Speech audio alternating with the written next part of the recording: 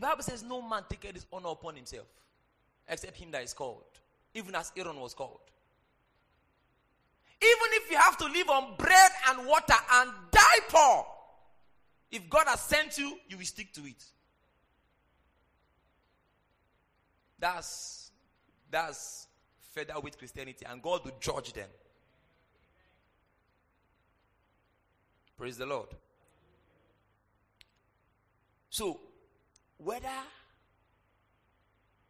we blow, we don't blow, are you with me? We have submitted and consecrated to serve the Lord.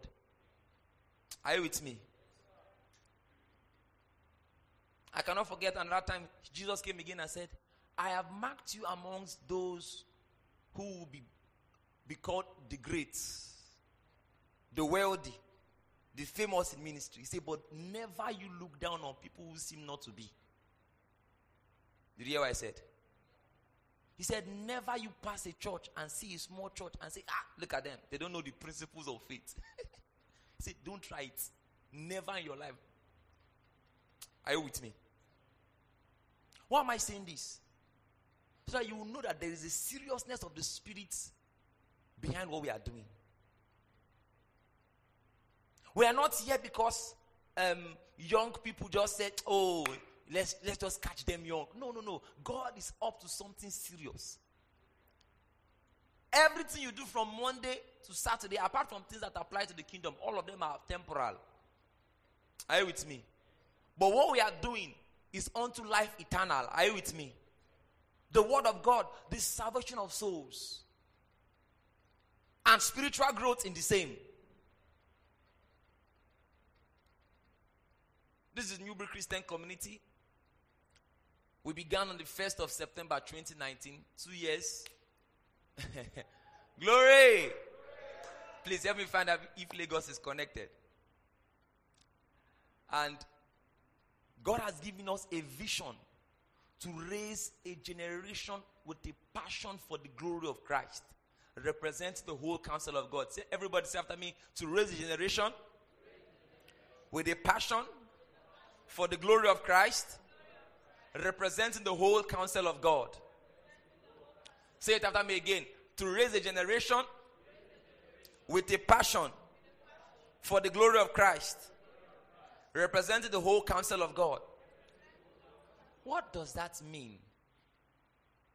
It means that when God's plan through this ministry is being fulfilled, it will be revealed in the fact that people will have come to the point where they see nothing else that matters except Christ. Are you with me? That Christ will be the reason for their living. That their soul, their spirit, their body, their mind, everything will be submitted for the glory of Christ.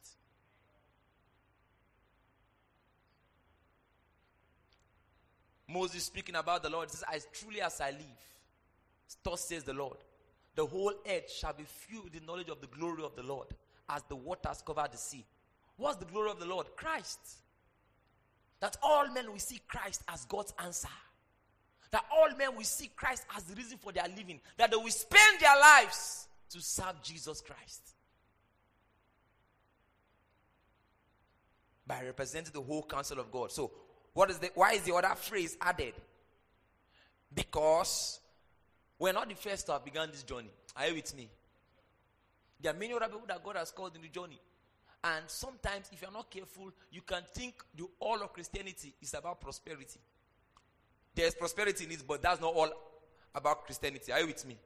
You can think all of Christianity is holiness, but that's not all Christianity is about. You can think all of Christianity is healing. Are you with me? You can think all of Christianity is moral lessons. You can even think everything about Christianity is marriage.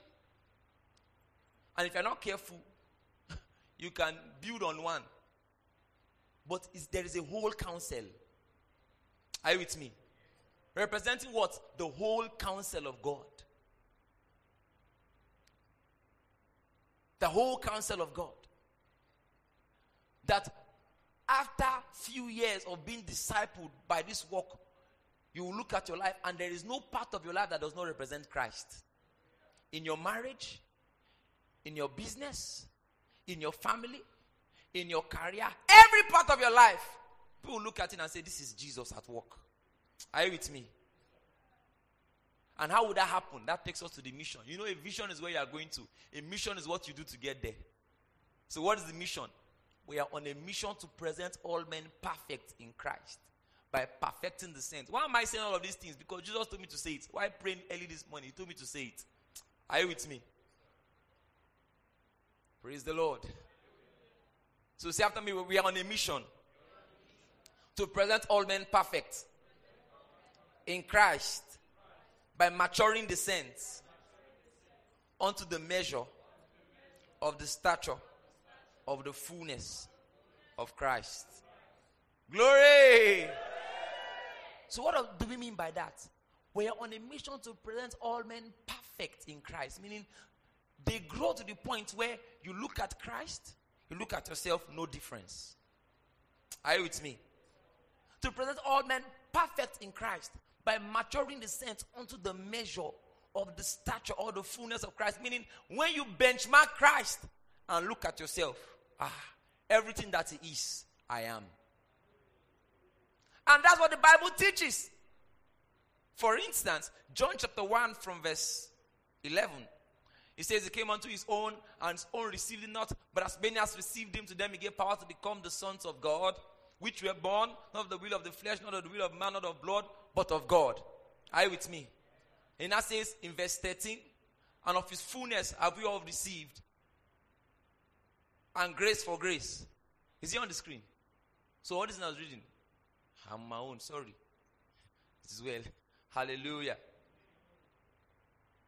Praise the Lord. Verse 13, which were born not of blood, nor of the will of the flesh, nor of the will of man, but of God. Are you with me? Verse 14.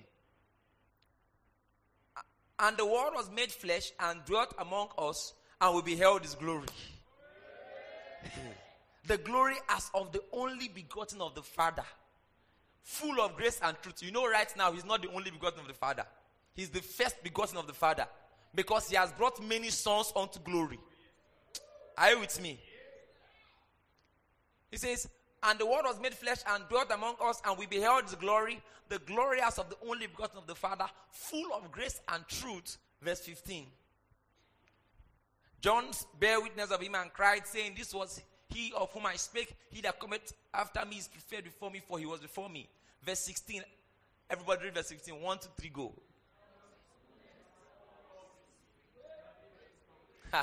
Read that again.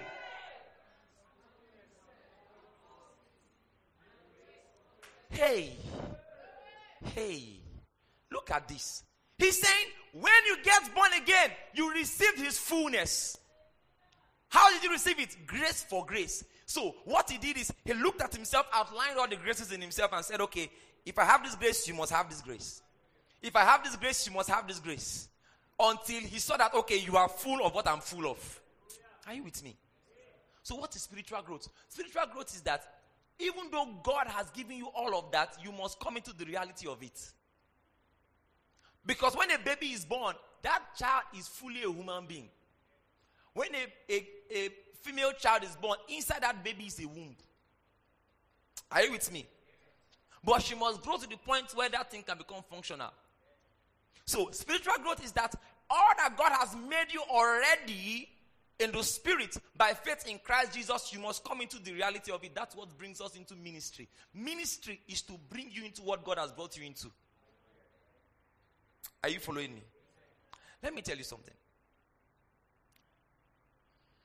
Many people are easily distracted. Distracted by money, distracted by the challenges of life. But can I tell you something? Challenges will never end. No matter how much money you get, you will need more money. No matter how old you get, challenges will never end. So what would be the point of your life if all your life was about solving challenges? There must be something more to life. So as we walk with God, what happens is that he will equip us, strengthen us to deal with our challenges so that we can focus on the more important things. Did you hear what I just said? So the miracle ministry of the church is to make the church focus on more important things. So there is healing, there are miracles, there are signs and wonders, all of that we do so that we can focus on Christ. Focus on his message, live for him, spread his message, get souls saved, bring them into eternal life, because you see, God has judged this world. This world is going to pass away. So what is God's business on the earth right now is to bring as many people as he can into the life that is to come. Are you with me? This is not my teaching. No. This is what Jesus said I should talk about before my teaching.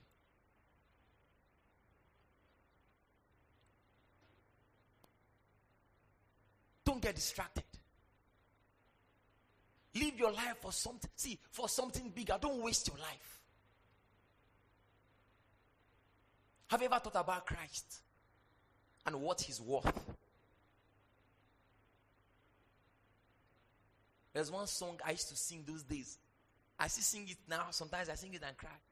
What can I do for you, my Lord? I want you to know my heart, it's yours. It's not a question of what you can do for me, but what can I do for you, my Lord? Now, that song is so powerful. The reason why he's saying it's not a question of what you can do for me, because he has done everything already. It's not about what God can do. He has done it already. Look at what you just read. Of his fullness have we all received. Grace for grace. So if you're not experiencing grace for grace in your life, that means you need ministry. Are you with me? You need ministry and spiritual growth. You need discipleship. But what do we have today? See, I went for my mother-in-law's burial yesterday. You know, this week has been very eventful, very cacophonic. So, on Wednesday, your wife is giving birth to a baby girl. On Saturday, you are going to bury your mother-in-law.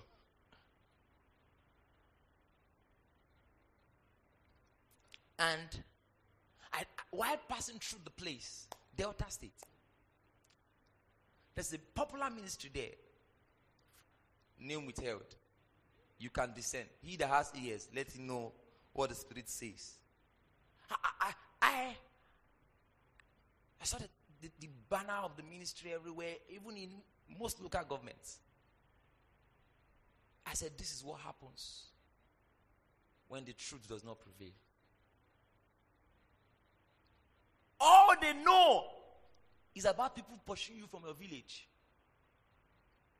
And not just that, some dramatic nonsense. If you know what I'm talking about, some of you know what I'm talking about. So,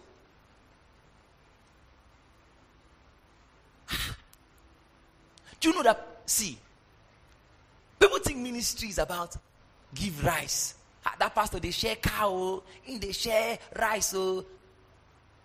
Okay, I've given you some idea. No! Because you cannot share it more than the World Bank. There is nothing humanitarian the church wants to do, which we will also do, are you with me, that cannot be done more than the world. He said, I came that they might have life and have it more abundantly. If they don't come into eternal life by Jesus Christ, if they don't come to the point where Christ is everything, after a while they will get tired. Look at many people who are attending church after 10, 20 years. They are tired.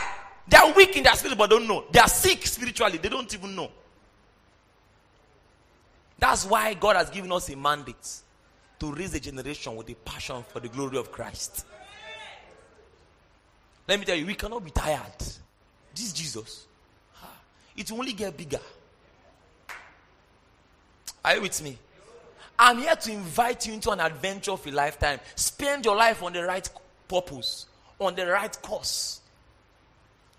Listen, we will become wealthy to do what? To spread the gospel more. To get to more villages and preach. To get more souls saved. To get to more countries and preach. Because what's the point? You bought a Range Rover. You built a house. which you will do, and all of that. But after you do that, if that's all your life is about, it was vain. Because you will die and leave it. Either things will happen in this world that will take it away from you, or you will die and leave it. So what's the point? If you don't take time, you will be like Solomon says, vanity. All is vanity. Do you know what it means? You think it's about women. You think it's about having sex. You will have 1,000 and you say it's vanity. You cannot handle 200. Somebody handled 1,000. I told somebody, person came and said, it's tough for me, Pastor. I said, do you know your bailout? Your bailout is to be relevant to God's plan.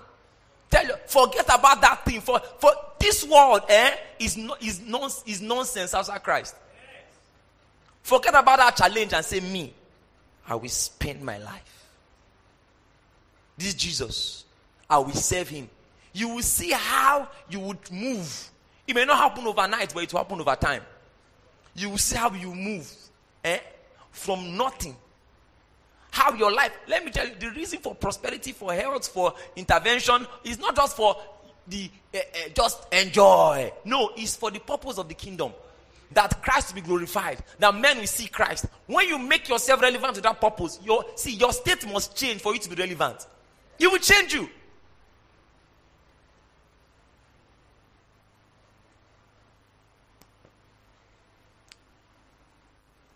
I went somewhere to minister and they were like, it was young ministry too, about a year plus. And I told them, I said, that pastor was a rich pastor. I said, amen. If you know how my account balance moves, some of you may cry. But the cause of the kingdom, Christ. Spend your life for Christ. The reason why we go to invite people, to bring them, to get them, is because, listen, they have to see. We are not competing with another church. We are competing with the unsaved. You don't know what the devil is doing. He does everything to anything that can get the attention of men, he will make it loud. He will make football loud. He will make P-Square, Davido, all those people. You'll be wondering why they are so loud. No, what he's trying to do is that he's trying to drown, he's trying to make so much noise to drown the voice of Christ in every generation. Check where. That's what he's doing. In Europe, people don't go to church on Sunday. My Pastor Victor, they don't go to church on Sunday. On Sunday morning, they are going to watch football. Why? He doesn't want Christ to be glorified. He doesn't, because if men can see that this is all they need to live for, see. When one man that gets this thing right, he can influence a generation. Then imagine a generation that gets it right. The gospel is here today because after the dark ages, from 1400 to 1900, a generation stood up and said, no, there is the Holy Ghost. We must begin to pray. In 1900, William Seymour, J. Seymour, and all those people, Charles Parham, they started praying and praying and praying. They said, nobody speaks in tongues. There's nothing like speaking in tongues. They said, but the Bible said it. And they started. And all of a sudden, I'm sure all of you can recognize that Donatu's in the house. My assistant preacher. Praise the Lord. Man of God, can you play that video? Are we ready? Just be working on it. So, are we together?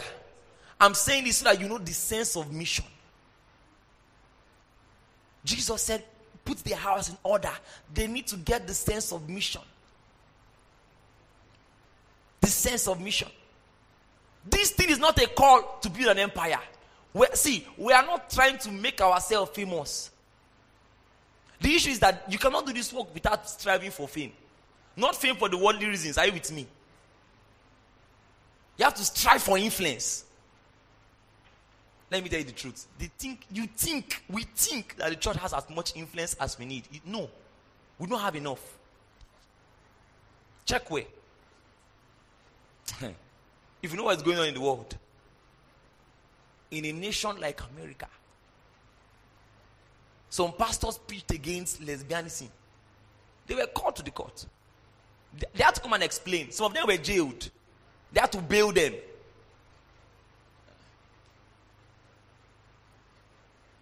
In Nigeria, just preach some things against the government and see if they will not. When, what is his name? This Anglican bishop, Kuka says something Easter Sunday. The presidency replied him. They told him, drop your cassock. And they replied him. But you couldn't do that in the days of Idahosa. You couldn't do that.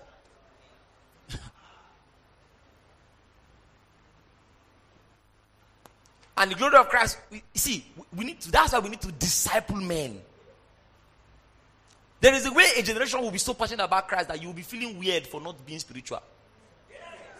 You will be feeling weird.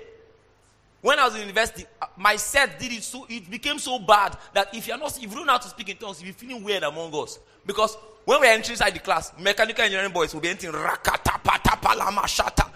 You'll be feeling like, hey, waiting the output now. I know Sabi speak. Teach me now. How did it happen? My class, we came to class. I found out that my hostel friends, all of them, they were not spirituality. So I began to preach. And after one semester, you know, when you are staying close to a prophet, every day, morning to night, something must happen to you. If something doesn't happen to you, is it that something is wrong with me or something is wrong with you? After one semester, all my floor mates came to my room and all knelt down with provisions and said, you changed our lives. This one said, I was a smoker. I used to drink.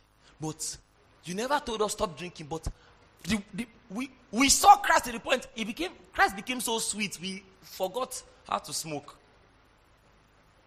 We used to have what is called floor devotion, 10 o'clock to 10:30. Our own, we start by 10, we end by 1. By the time I lead worship, pray, would teach. I would teach in Christ, Christ in you. I would teach. Revelation will burst out like this. You see the guy shout, yay! After one semester, they forgot how to smoke. They forgot how to drink. They forgot everything. Till today, they are still on fire. So I'm calling you onto an adventure. Are you with me?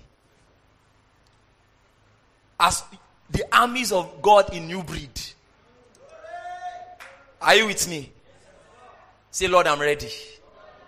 I cannot hear you. Say, Lord, I'm ready. Lord, I'm ready. Lord, I'm ready. Father, in Jesus' name, we thank you. Lord, as we look at your word, we are blessed, we are changed, we are edified in the mighty name of Jesus. So throughout the month of April, thank you, Father. Thank you, Lord. Throughout the month of April, we have been on a journey of truth about the grace of God in Christ Jesus. We began by showing how grace is a revelation. Then we showed that grace is a gift. That was under the teaching undeserved. Then we explained more that grace is lavish. See, the Lord is your strength. Amen. In this church, we study Bible. Amen. In this church, we study Bible, we pray. Hallelujah. What we did in this morning of prayer is called tip of the iceberg. There are times we pray for 10 hours, for 12 hours. Then in this church, we worship. You can worship a lot. Hallelujah. In this church also, we have plenty of miracles. All types of miracles, all kinds, from healing miracles, issues of blood, crippled, all manner of things. All things have, all miracles. Are you with me? Both Port Harcourt, Lagos. I can't recover from that testimony. How come our Lagos church, they were doing evangelism, you are sharing tracts. Somebody saw you sharing tracts, listening to you. Halfway into the sermon, the man stood up. He stood up. How can a Muslim be passing the church, saw the signpost and said, I'm supposed to enter this church, and came and got born again? Pastor N is still doing discipleship for him. So, we pray, we study Bible, we worship, we have miracles. Amen. And we serve God. Glory! So, there is a Bible study service on today's schedule. Hallelujah. Amen. How many of you have been blessed by the series so far? If you have been blessed, just Raise your hand well. Then we show that grace is a gift, undeserved. Then we explain more that grace is lavish and that we've come under the reign of grace. Then we show that the grace is just. That was Easter Sunday, equity. Then on Thursday we went deeper to explain that grace is a teacher. See, how many of you went back to watch that thing? Go back and watch Thursday's teaching. Thursday's teaching, see, is the much needed balance on the teaching of grace. And I think the way our response is, I will have to continue from there again. Hallelujah. Now, why did we have to include that teaching that grace is a teacher? Because there are millions of people all over the world who the revelation of God, of God's grace, was brought to them as a license to sin. They think that when we tell them that Christ has paid for all your sins, your past, your present, and your future sins, we are saying that you can continue in sin. They think that when we tell them that God's grace for you is lavish, that God does not have anything against you, He loves you with an everlasting love, He wants you to be close to Him. They think we are trying to tell people that, listen, go on sinning. No. They think that grace is a license to sin. And I had to take time to open the Bible and show us that it's not so. Praise the Lord. And you can only come to that conclusion when you don't fully understand the ministry of the grace of God in Christ Jesus. So what is the ministry of the grace of God? It is to completely remove every trace of the consequence of sin, to completely remove every trace of the consequence of Adam's sin and sins in men, and bring us into the fullness of God's experience for us in Christ Jesus. Are you with me? And for that to happen, He won't just forgive our sins alone. Like I said, the grace of God doesn't just forgive sins alone. After our sins are forgiven, He does something else. Titus chapter 2. Titus 2. Praise the Lord.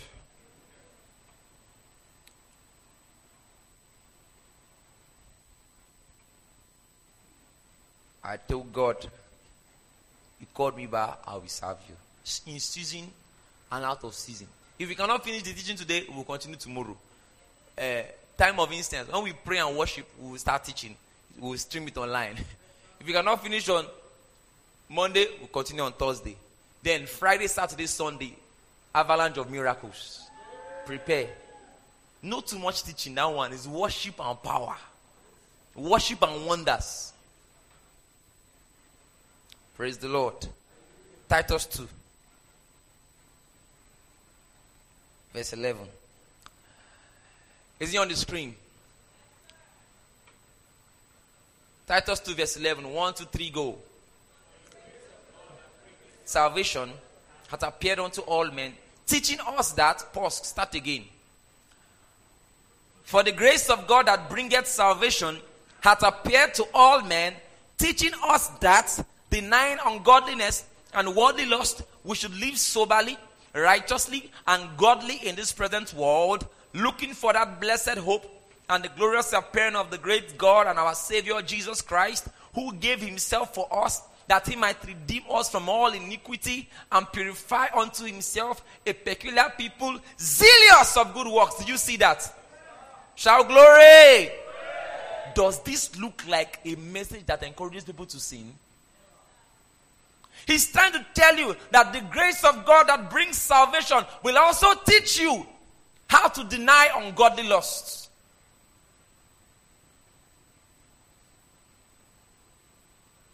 It will teach you. You know, and I gave an example of how the grace of God works.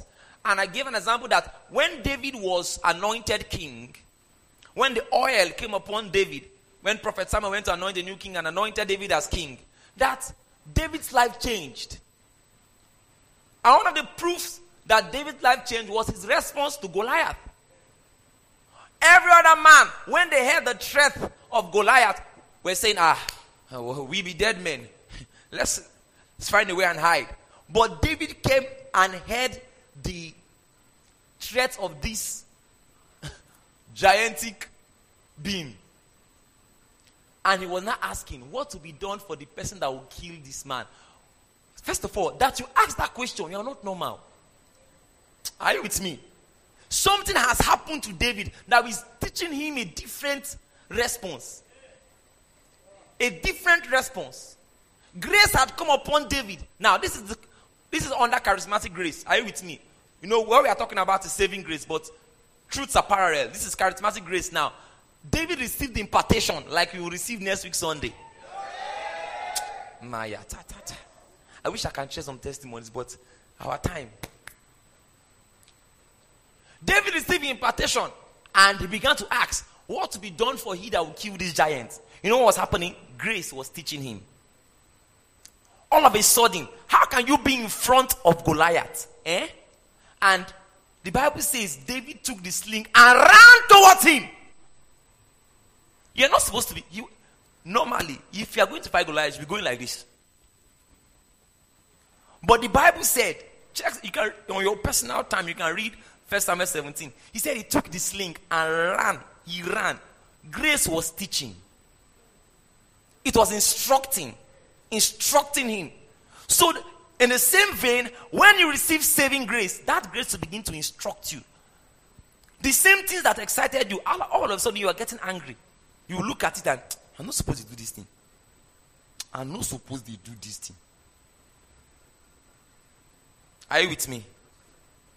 Say after me, I'm instructed. Say after me, I'm instructed. Say after me, I'm instructed. And how is that possible? We explained that the reason why this can happen is because when a person gets born again, see, your sins are not just forgiven. You have become a new creature. So let's look at, I'm stylishly repeating Thursday's teaching. Let's look at Romans 5. Romans 5 from verse 19. Now, Romans 5 is actually a treatise on the glories of the grace of God. Praise the Lord. Praise the Lord. Praise the Lord. It says, for as by one man's disobedience many were made sinners, so by the obedience of one shall many be made righteous. Hallelujah. That means you were not made righteous by any good thing you did. It is by the obedience of Jesus Christ you became righteous, right? That is grace. On your own, you cannot earn it. But by Jesus Christ, it has become yours. Hallelujah.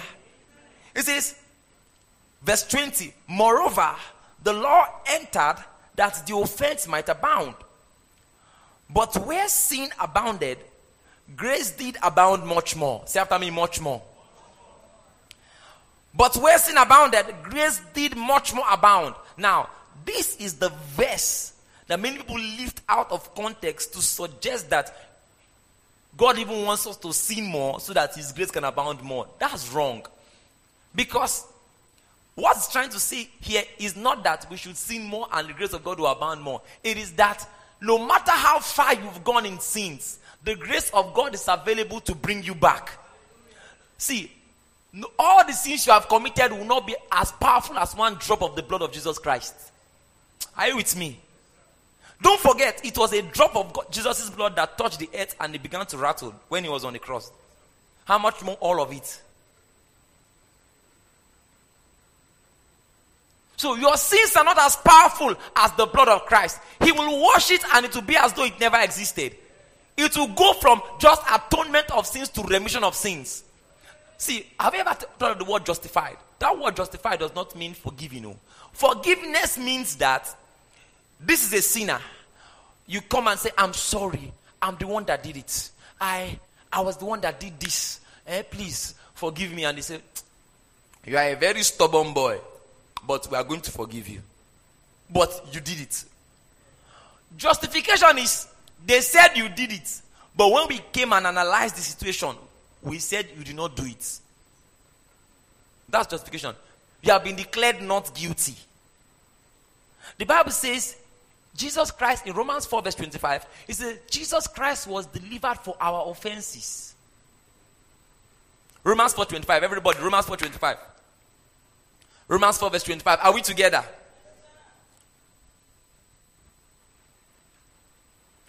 He says, he was talking about Jesus Christ here, who was delivered for our offenses and was raised again for our justification. Now, this looks like a contradiction, because if people had offenses, you are not supposed to say they were justified.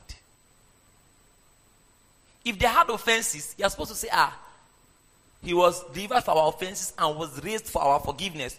Do we have forgiveness? Yes. But much more than forgiveness, we have justification. Meaning, our sins are not just forgiven, we have been declared not guilty. Wow.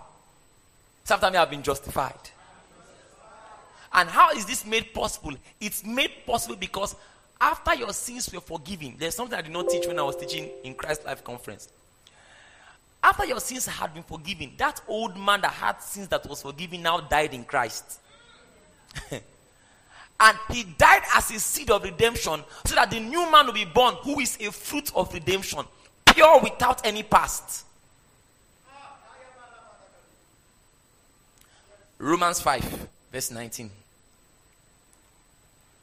It says, for as by one man's disobedience many were made sinners, so by the obedience of one shall many be made righteous. Say after me, have been made righteous. It says, moreover, the law entered that the offense might abound. Meaning, the law came to reveal the depth of sin. So, the law entered that the offense might abound. But where sin abounded, grace did much more abound. Hallelujah. So, how will you know that the grace of God is powerful? When the grace of God meets situations that look like it cannot even overcome it, yet you now see that person change. People who look like they will never be able to change or repent, the grace of God came and changed them. And they became, see, when we hear testimonies of people saying, I used to struggle with this sin, but now I'm free from it, that is actually a display of the grace of God. Those are the testimonies that we have to share, and are you with me? And rejoice. Those testimonies of the work of Christ in changing a sinner man to a righteous man actually is more stronger than the testimony of buying a car. Are you with me? It says, where sin abounded, grace did much more abound. So that means no matter how it looks right now in your life, the grace of God can change it. He's trying to show you the lavishness of grace.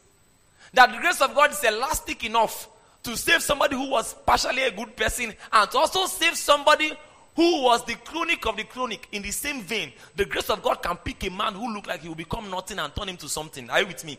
A man who looked like there was no hope for his life, future, and destiny, the grace of God can pick him and make a complete story out of him. Receive grace.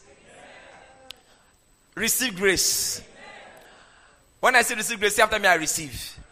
Receive grace right now. Receive grace right now. In your finances, receive grace right now. Receive grace right now. In the name of Jesus, I declare over you, go forward. Go forward. Receive grace for speed. Go forward. In the name of Jesus, He's restoring to you all the years you have lost. Receive the grace for restoration. Because of His fullness, we have all received. Grace for grace. That grace that restores all the wasted years, the lost opportunities, receive right now.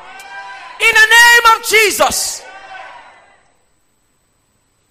Say after me, I receive. Say after me, I receive. This grace of God, it abounds much more where sin abounded.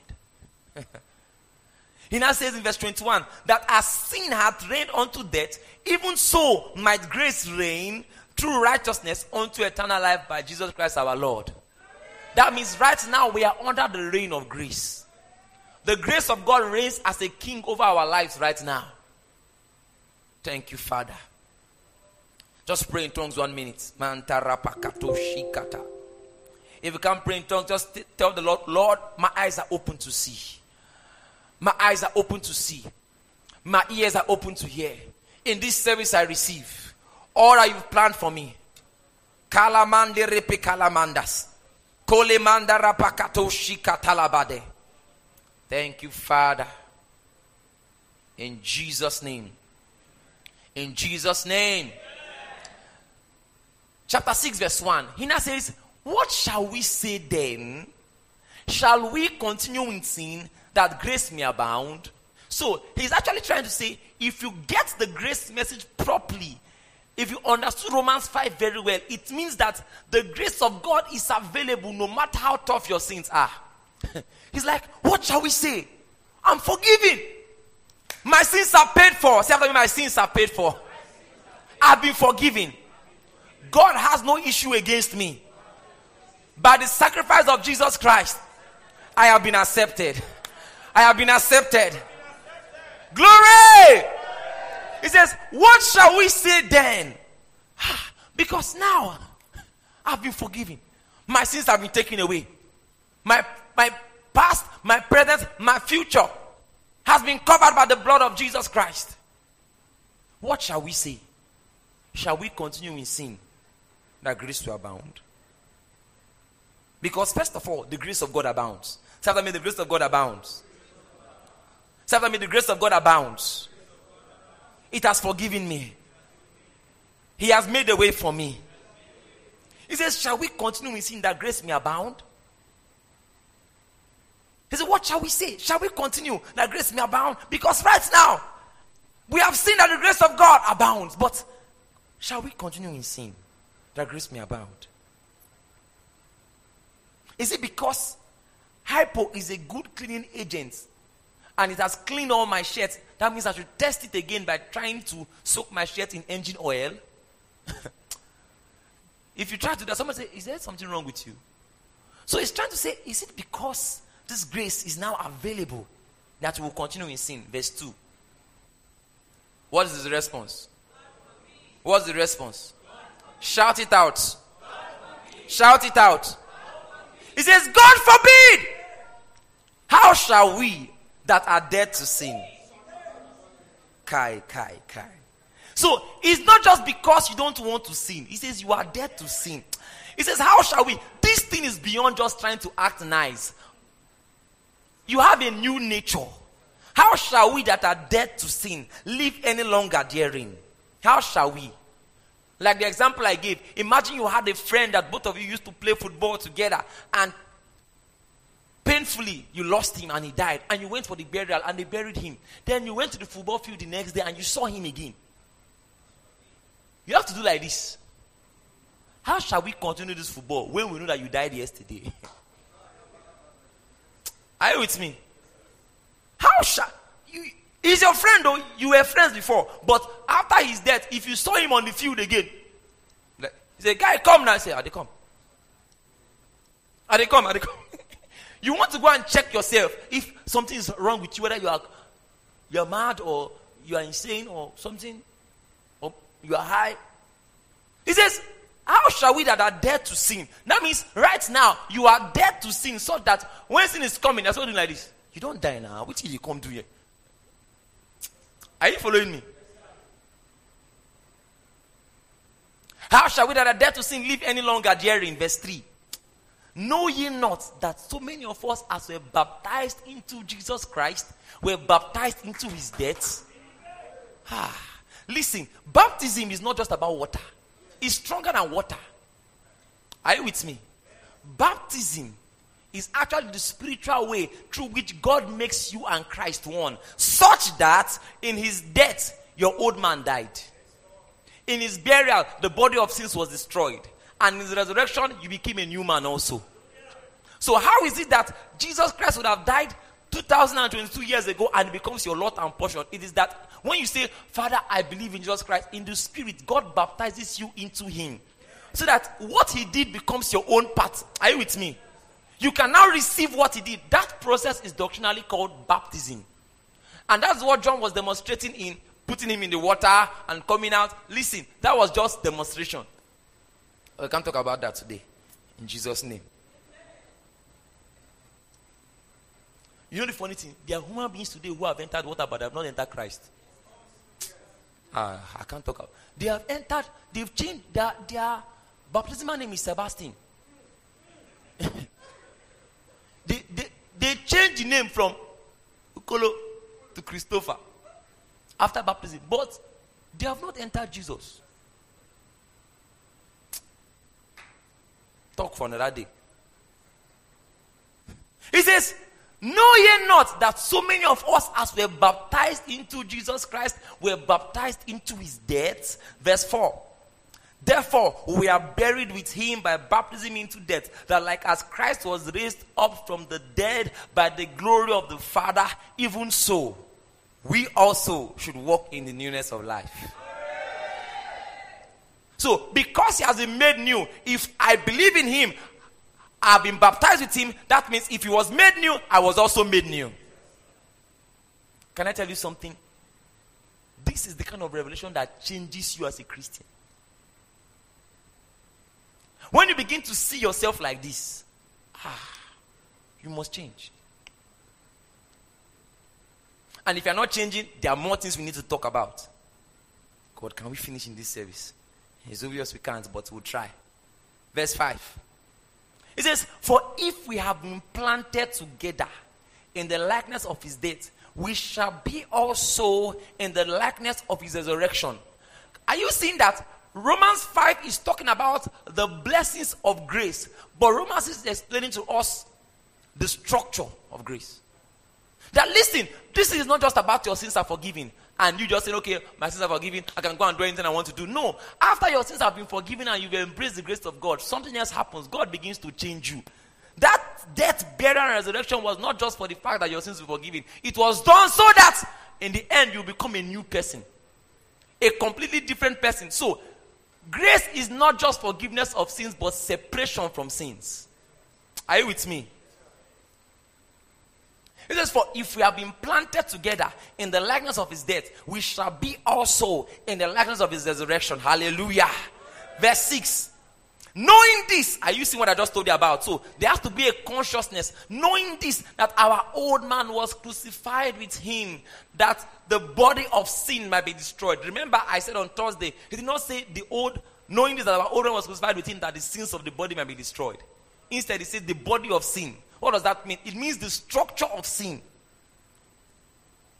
That the body of sin might be destroyed, that henceforth we should not serve sin. Verse 7. He that is dead is freed from sin.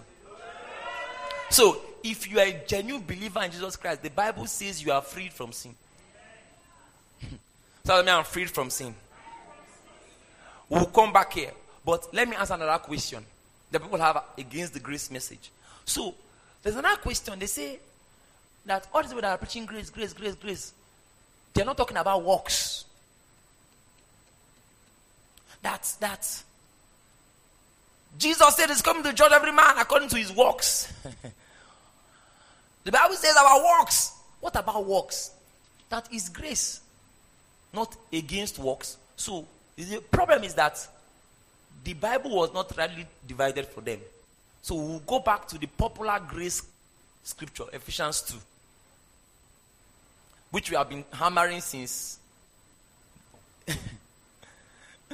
the first time we introduced this message, the first week of April. Ephesians 2, from verse... Ephesians 2 is too sweet. I don't even know where to start from. Because of time, I will start from verse 8. Ephesians 2 verse 8. Are you there? Say after me, I'm blessed. Say after me, I'm blessed.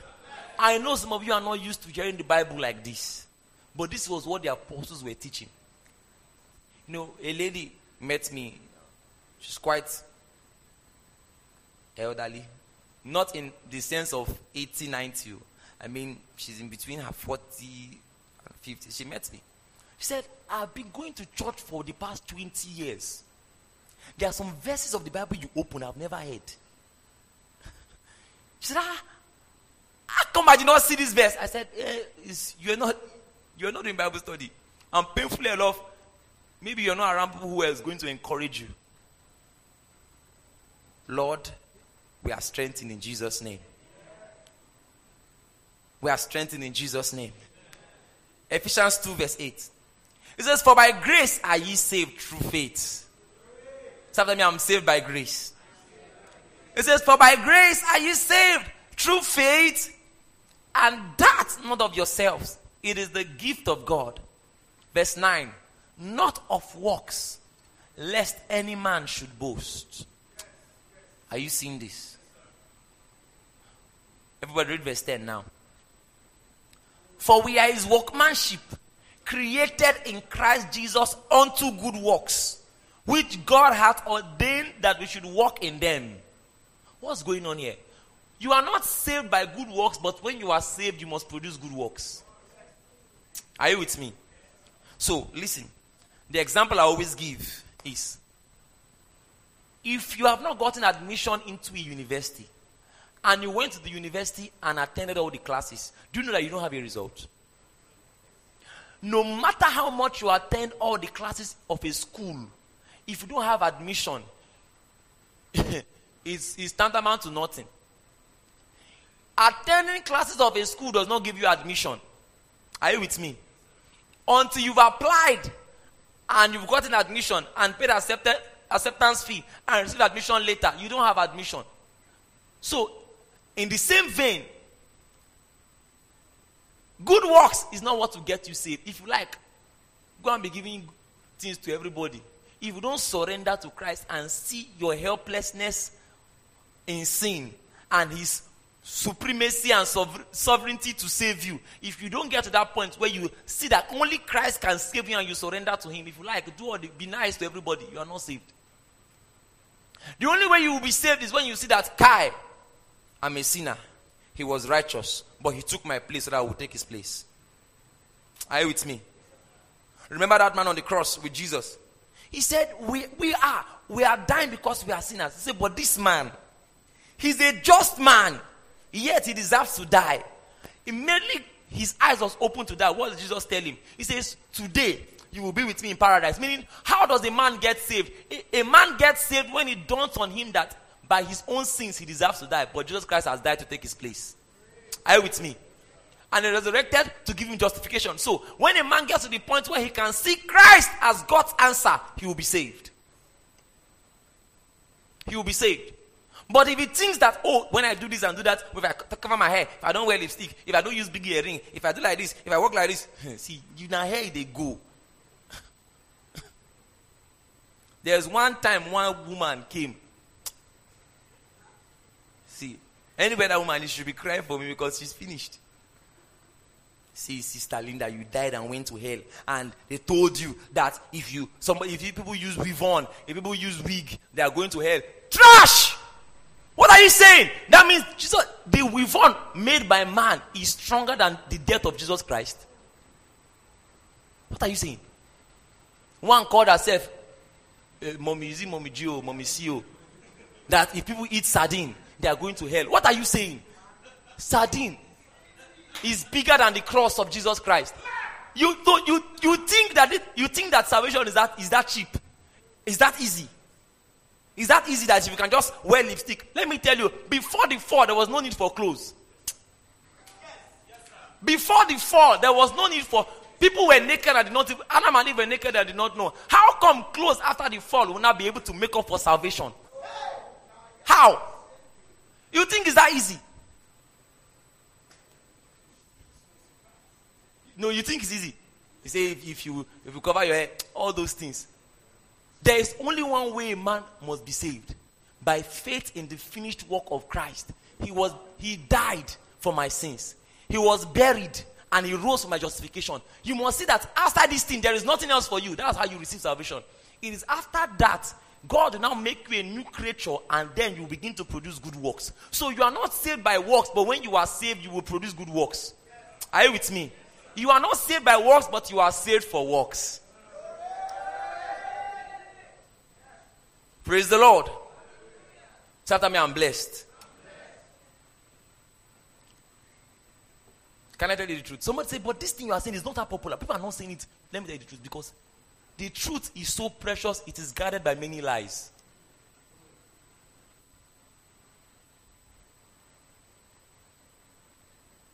It takes, if you're not diligent, you will not find the truth.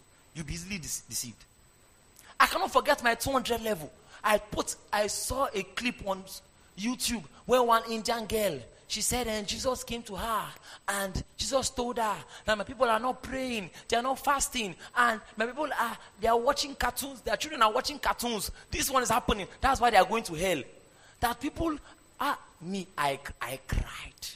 I was crying. I said, God, that people don't know what to take them to hell. I was crying, oh God, show me that thing. Show me that thing that will take me to hell. Show me that thing that will take me to hell. One day I was not sitting down and I asked myself, I said, wait, oh,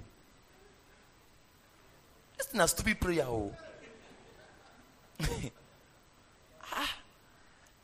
Which teacher will a child, they give the child assignments in school, 10 questions, the child saw good. Then he now saw 6/10. Then he now went and showed the auntie, I had 6/10, but you marked me good in everything. The teacher will now tell him, there is something you failed but you don't know. There is something you have done that will make you fail that you don't know. How will the teacher look? Won't you ask yourself, maybe there is coin? How can we also now be saying that God will send us to hell for what you don't know? There must be a clear-cut reason why people will go to hell or go to heaven.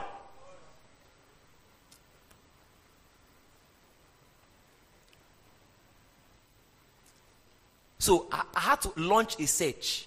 I searched for years.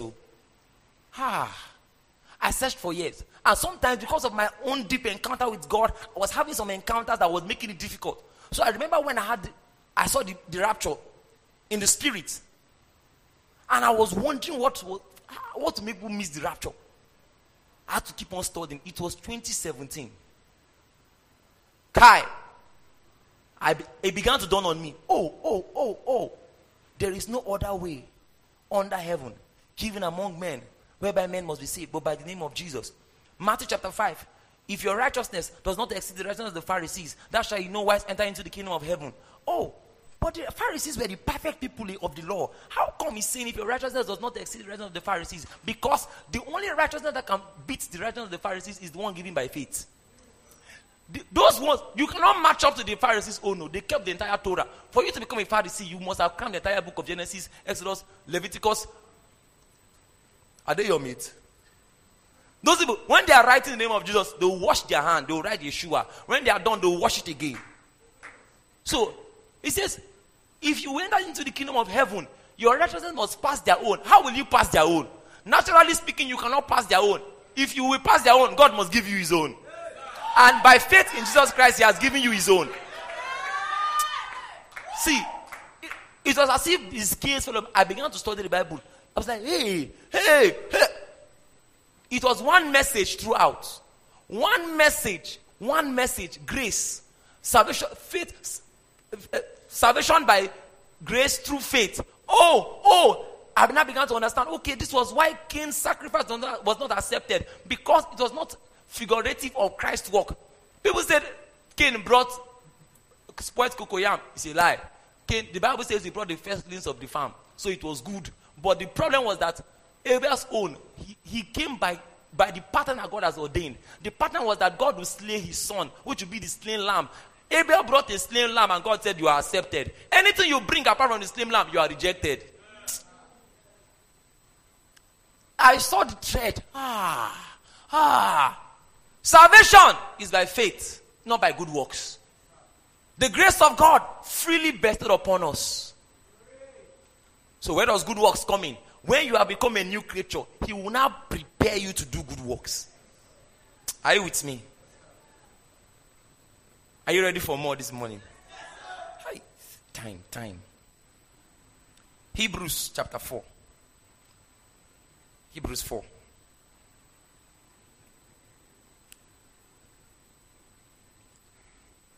So, God is not against us doing good works. In fact, God wants us to do good works, but not of our own self. He wants us to do good works by his own power. Are you with me? Any good work you did without the strength of the Spirit is called morality. Can I tell you something? There are many moral people who are going to go to hell.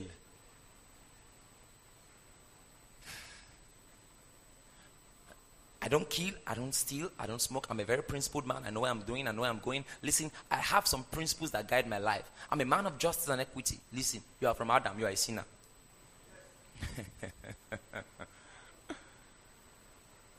I'm a principled man, okay. What about the thoughts of your heart that you never executed? You think you don't know the justice of God. Hebrews 4 from verse 10. Hebrews 4 from verse 10. It says, for he that is entered into his rest has ceased from his own works as God did from his. So, in salvation, we have come into rest and we have ceased. We have not ceased from good works, but we have ceased from our own works. We have ceased from our own works. Now, to understand this verse, do you have any other translation? Living Bible, Amplified. So we are going to do a small reading from verse 1. You have Living Bible?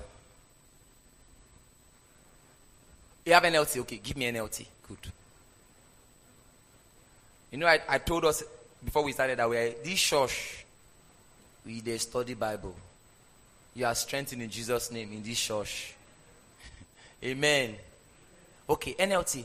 It says, God's promise, can we read it together?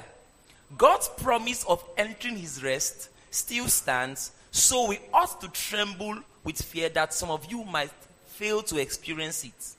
Verse 2. For this good news that God has prepared this rest has been announced to us just as it was to them. Pause. So he's saying the good news that God has prepared rest was announced to us just as it was announced to them. Who is he talking about? The Israelites. Are you with me?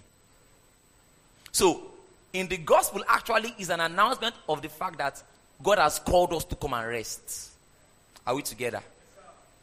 For this good news that God has prepared his rest, let's continue, has been announced to us just as it was to them, but it did them no good because they didn't share the faith of those who listened to God. Verse 3. For if we believe we can enter his rest, as for the others, God said, for we only who believe can enter his rest. Did you see that? Did you see that? Let's read that again. 1, 2, 3, go. For only we who believe can enter his rest. Read that again. For only we who believe can enter his rest. Read that again. For only we who believe can enter his rest. As for the others, meaning as for those who did not believe, God said, in my anger I took an oath that they will never enter my place of rest, even though this rest has been ready since he made the world. Verse 4. We know it is ready because of the place in the scriptures where it mentions the seventh day. On the seventh day, God rested from all his works. Hi, pause. He's trying to tell you that in that creation story, where day 1, day 2, day 3, day 4, till day 7, and the Bible says on the seventh day, God rested. It was actually a picture of how that when people believe in Jesus Christ by faith, they will come into the rest of God. That God had been working for 7 days, and after the seventh day, he said, then after the 6th day, he said, on the 7th day I will rest. Do you realize that man was created in the 7th day? The first day of man was God's first day of rest. Are you following me? That is actually a picture of the fact that God has done all the work in salvation. And by the time he finished the work, he now made us brand new in Christ. So that when we come into Christ, you come into the rest of God. So in Christianity right now, there is no work we can do to end salvation. Instead, we rest in the finished work of Christ. This is the Sabbath of Christ. Just the same way in the Old Testament, man began his life in God's Sabbath. We have begun our own life in Christ's Sabbath. So, just the same way Christ has finished all the works and sat at the right hand of God, and he is in his rest right now. We have begun in his rest.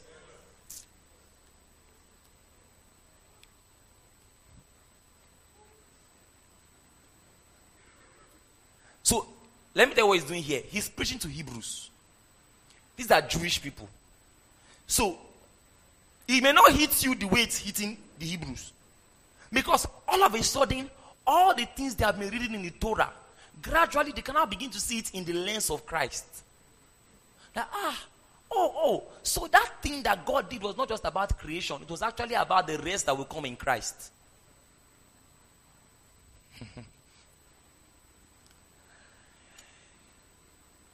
Verse 6. Seeing therefore, let's go back to King James, please. Verse 6. In King James. Seeing therefore it remained that some must enter therein, and they to whom it was first preached entered not in because of what? Unbelief. So when you don't believe the gospel of Christ, you have removed yourself from the rest of God. Verse 7. Again, he limited a certain day, saying in David, today, after so long a time as it is said, today if ye hear his voice, harden not your hearts. This is actually a Jewish way of preaching the gospel, trying to say, now, that time when they heard his voice, they rejected it. But right now, you Hebrews, as you're hearing his voice, don't harden your hearts, right? Verse 8. For if Jesus had given them rest, then would he not afterward have spoken of another day? That Jesus there actually is Joshua. So he's trying to say that if Joshua led the children of Israel into Canaan, if they came into rest, David will not prophesy about another day that is going to come, where they will receive rest. See, Bible study. Okay, look at NKJV. NKJV says, if Joshua had given them rest, then he would not afterward have spoken of another day. Verse 9. There remained therefore a rest to the people of God. So he's trying to say that you Israelites, you are the people of God. Even though you entered into Canaan, there remained therefore a rest that you have not come into. For the fact you entered into the Canaan land does not mean you have come into the rest of God. There is still a rest that you must partake of, and that rest actually is in Christ. Are you with me? So verse 10. It says, for he that is entered into his rest had ceased from his own works as God did from his. Let me tell you, this will burst their Jewish brain. So, right now, when you are telling them he has ceased from his own works, they'll be like, what? Wait. So you are telling us that once we come into this rest, all this sacrifice of killing lambs, of bulls and goats and all those things we do, we no longer have to do them. Yes, because you have come into the rest right now. You are in the Sabbath day. Are you with me? So he's trying to tell you that you have ceased from your own works. Not that you have ceased from works, but your own works. So the gospel of God's grace in Christ Jesus says that when you are saved, you will produce good works. Not before. Your works before salvation don't count. Just the same way you are attending classes before admission does not count. It is after you have entered into the rest of the admission, then you can begin to do good works. Do you understand it? Why did I have to go this route? So that you will see that the issue of us producing works is a deep thing in the Bible. It's very serious. I say, Pastor, but the Bible says, work out your salvation with fear and trembling. All this rhema you are preaching, I don't understand it. The Bible says, work out your salvation. Thank God you said, work out your salvation, not work for. Philippians 2 from verse 12.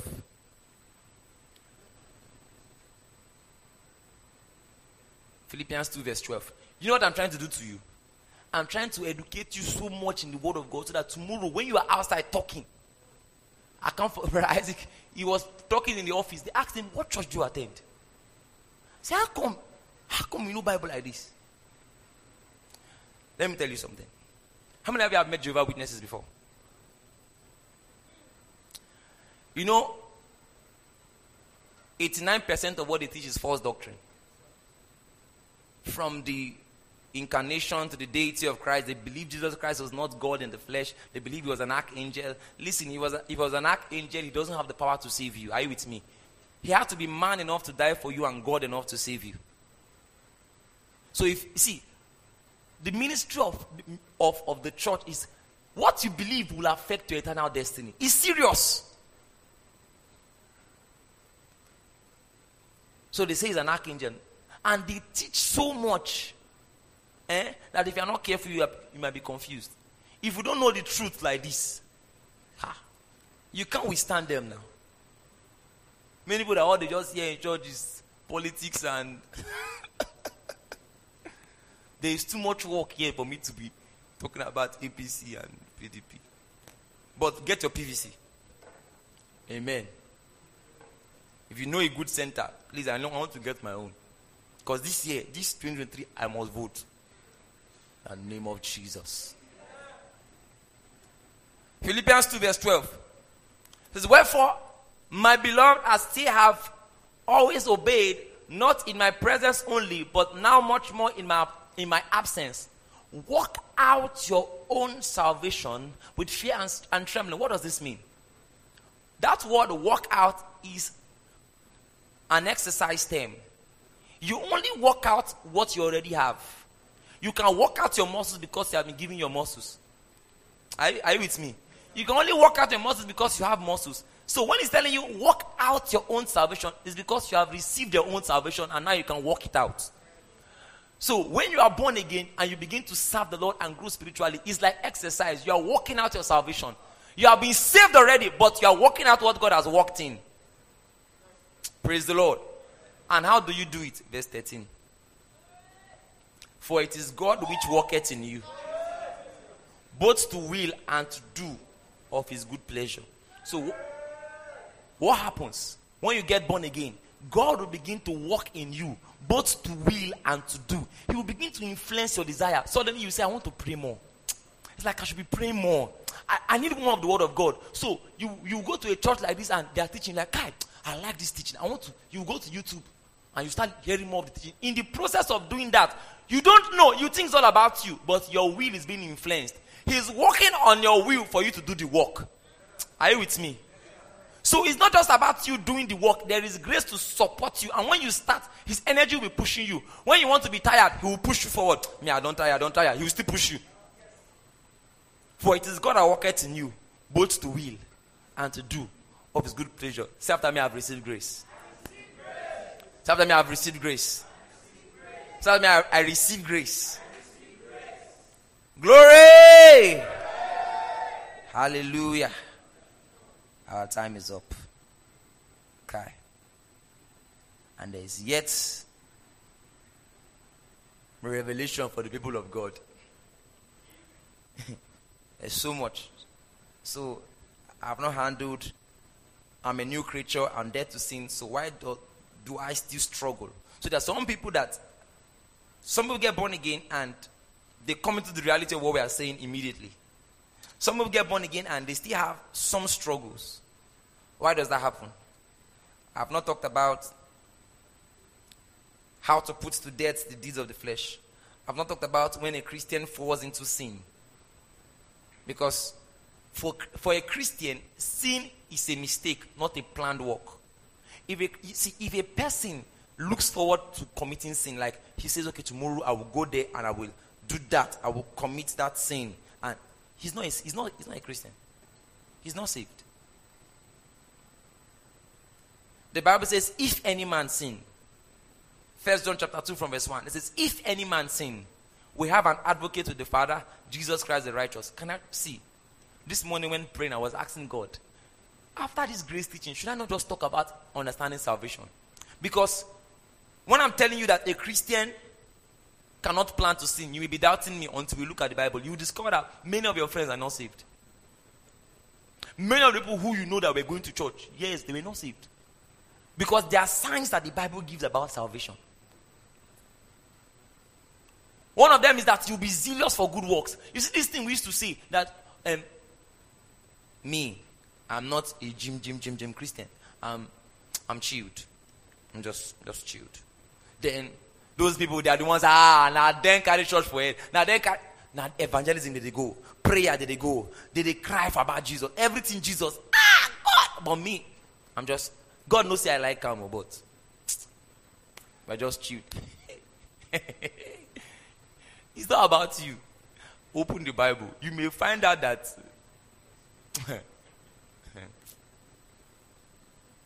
you are not saved, or your journey may have started, and you are still yet carnal. Praise the Lord. So, I'm still fasting and praying and asking God, let him tell us if we should continue understanding salvation in the month of May. Say after me, I'm blessed. We still have godly sorrow.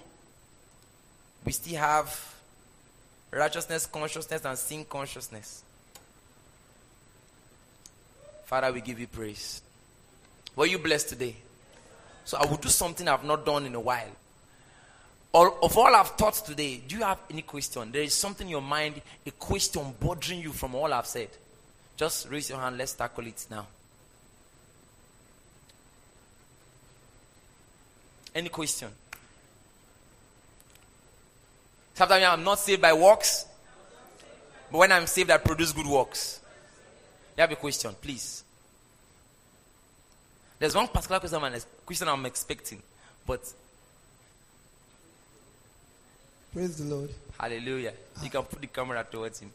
I want to ask, why is it that most Christians, despite that, I was really expecting you to maybe take that teaching, that particular, the one you said you wanted to do. Why is it that most Christians, after they are giving their life to Christ, yes, you still find a trace of what they were doing before they gave their life to Christ?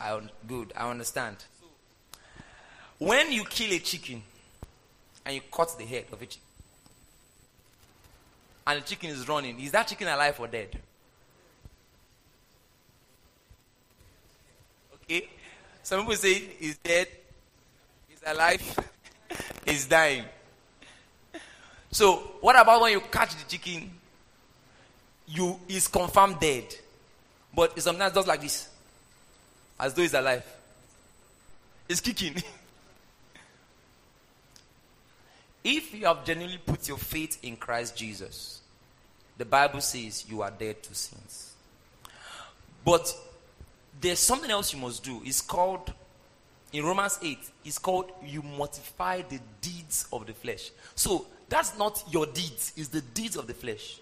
So even though you are saved, your salvation is first of all in your spirit. But you have a body of earth. Are you hearing what I'm saying? You have a body of earth which was the consequence of the fall of Adam.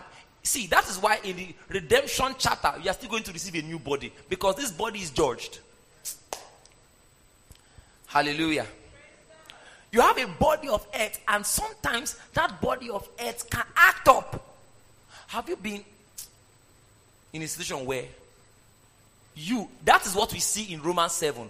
Paul will say, what I want to do, I find myself not doing. That struggle you see in Romans 7 actually is the struggle between the inward man and the outward man. The inward man is your spirit and your soul. The outward man is your body and your 5 senses. So sometimes, even you, after you spoke in tongues, rakatatata, you now go out and you now see a lady that did not dress well and open her cleavage small. And the breast is showing somehow. You're a man of God though. But you look like this. My God, Jesus. Your unrecreated flesh will be telling you, look again now. Look again. Just look. What you need to do is to remind yourself of Romans 6 and mortify the deeds of the flesh. But you see, many Christians are not trained that way. That's another teaching. They are not trained enough to know that I am saved. My spirit man is saved. I'm a new man. But I must submit my flesh to the work of God in my spirit. Remember, of his fullness we have received. This thing is spiritual first. Praise the Lord. So you have to tell your body, I'm going to put you to death. Even though you are trying to show yourself, you will come under, and you have the power to put it under. Are you with me? Because of your new man in Christ, you have the power to say no. You have the power to. Check very well. All those times people were tempted, when they said no, after a while the temptation calmed down. But when the temptation is rising, it's between ourselves. If you don't do me now, you die. If you don't do me now, it's the deeds of the flesh. Praise the Lord. Another question. As you grow, you will gain mastery. This is why we must teach. Hey. Question. Okay, let me take Brother Donald. Okay, the mic is already there. Okay. Let me hear from you.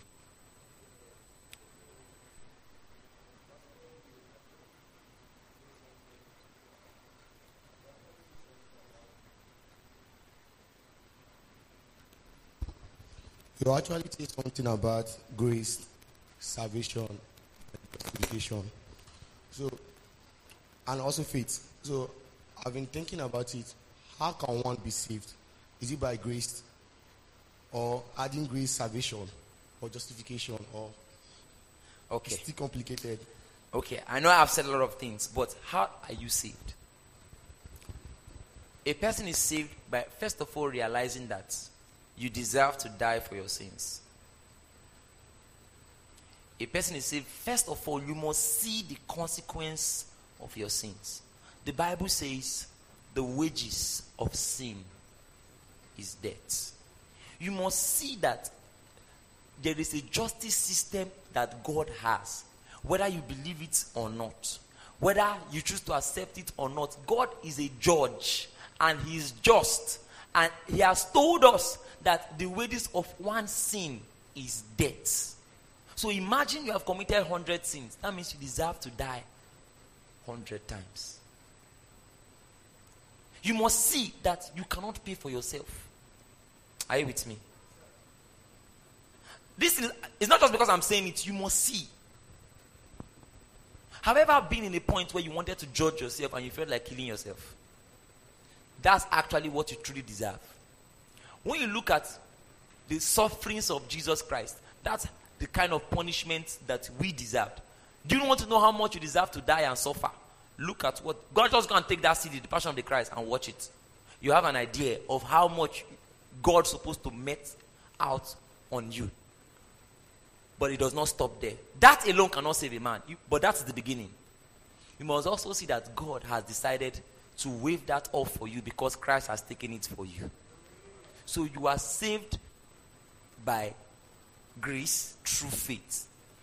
The only thing that God requires you to do is faith. Are you with me? What is faith? I believe. So how is a man saved? A man is saved by saying, Lord, this thing you did for me, I believe that that is what I need and I receive it. If you do that, you have been saved. So, I want to ask you, will you believe? I'm not joking. Everybody close your eyes. So I want you to pray with me, and anybody who is here, say after me, Lord Jesus. If you are here and you are not sure you believe, say after me, Lord Jesus, I believe you died for me. I believe you were buried for me, and you rose up again for me. I put my faith in your sacrifice for me. I put my trust in you. I do not put my faith in my own good works, but I put my faith in you. Have mercy on me. Have mercy on me. Now and forever.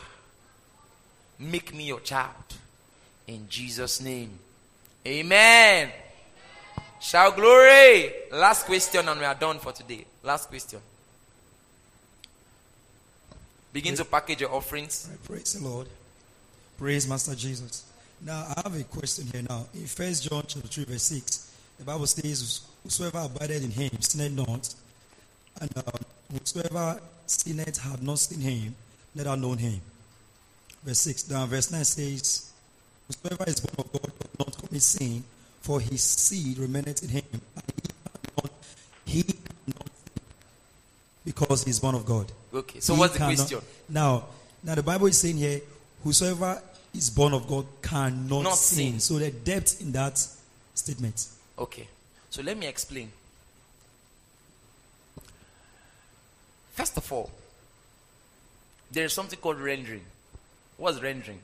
When the scripture is translated from Greek Septuagint to King James to normal English. Are you with me? Are you with me? Secondly, there's something called context. Are you with me? That verse of the Bible. What's the time? Jesus. So, let me show you how context works.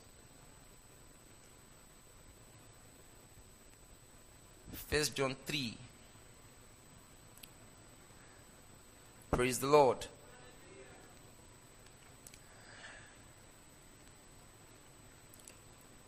You read from let's read 1 John 3 from verse 3 to 4. It says that every man that had this hope in him purified himself, even as he is pure. Whosoever committed sin transgresseth also the law. For sin is the transgression of the law. First of all, the Christian in Christ Jesus is not given the law of Moses. So, on that ground alone, he cannot commit sin regarding the law. Are you with me? That's context. So, before you get to verse 9, there is verse 4. However, that's not all. The depth of that scripture is actually trying to tell you that if you are born again, you cannot continue in sin. Are you with me? Because if this is what he's saying, are you telling me that Peter was not saved? Because after Peter got saved and even though did miracles, there was a time he went to, is it Galatia now? And his Jewish friends came and they actually did what we can call a demonstrative lie. He saw the Jews coming and pretended like he was not eating with Gentiles and just went away. That is why the grace of God pays for your past, your present, and future sins, because sometimes God knows that you may make a mistake even without knowing. So, but he's trying to tell you that if the seed of God abides in you, you cannot continue in sin. Let me tell you, it is so strong that actually if you grow spiritually, a point will come in your walk with God where you cannot even have a trace of sin in your life. Yes. But that to be the result of spiritual growth. Are you with me? It's that strong. That's why you see John talking like that. Cannot sin. This is why hey, when I hear that a man of God stole money, or maybe he stole church money, I can understand. I say, okay, maybe pressures of life and temptation. But when I hear that the man of God committed adultery, or you were sleeping with people's wives, you were just sleeping with people, that you were sleeping with girls in the church. Not that it happened once, but it was continuous. Are you with me? Because John is saying his seed. What happened to the seed of God? Prepare for more teachings. Hallelujah. Can I tell you something? When the seed of God is in you, have you ever heard of that thing called the dealings of God? The dealings of God. The dealings. There are certain things that before you do, you may even die. The seed of God is impossible. Continue. Just except you carry your two hands and you blocked the spirit. You blocked the spirit and say, this thing I must do it. You did the work to commit that sin. You have to fight because the seed is too strong. You will have to have worked hard and worked hard and worked hard to fight that thing. The seed of God. Now, but say, Pastor, I know somebody. Or the teachings we've been having towards the ending of this grace series is trying to answer some questions in the minds of well-meaning people concerning the grace of God in Christ Jesus. And yesterday, we began explaining that, or answering questions such as, is the grace of God a license to sin? And we said no. We said the grace is freedom from sins, not freedom to sin. It's freedom from sins and not freedom to sin. Then we also answered, is grace against works? No. We explained that grace is God's supply to do good works, not only forgiveness of sins. We explained that grace is a teacher. That even after your sins have been forgiven, grace goes further and makes you a new creation in Christ Jesus. Hallelujah. So the reason why we don't continue in sin after we receive the grace of God is because we have become new creatures in Christ Jesus. Are you with me? But you see, there's still more. We've taught a lot, but there is still more. sometimes it feels like let's just do a sharp teaching and just run away. But I ask myself, if Jesus is truly coming soon, and he is, are you with me? Then at what point are we going to study those things that we are always jumping? Are we together? So imagine Jesus comes today. How much of the Bible have you studied? How much of the gospel have you experienced and enjoyed before he came? Do you know that there are some parts of the Bible, even in the New Testament, that some Christians have never opened, not to talk about study? They don't even know it exists. Are you with me? Some of them have even seen it and don't even understand a bit of what it means. So for instance, in this Romans 6 we were talking about, we talked about Romans chapter 6 from verse 1 to 7, right? We didn't even look at verse 8 to verse 23. So what is all that for? It's for us. So can we continue from verse 8? So Romans chapter 6. This weekend's program, it's a time to just come and soak in God.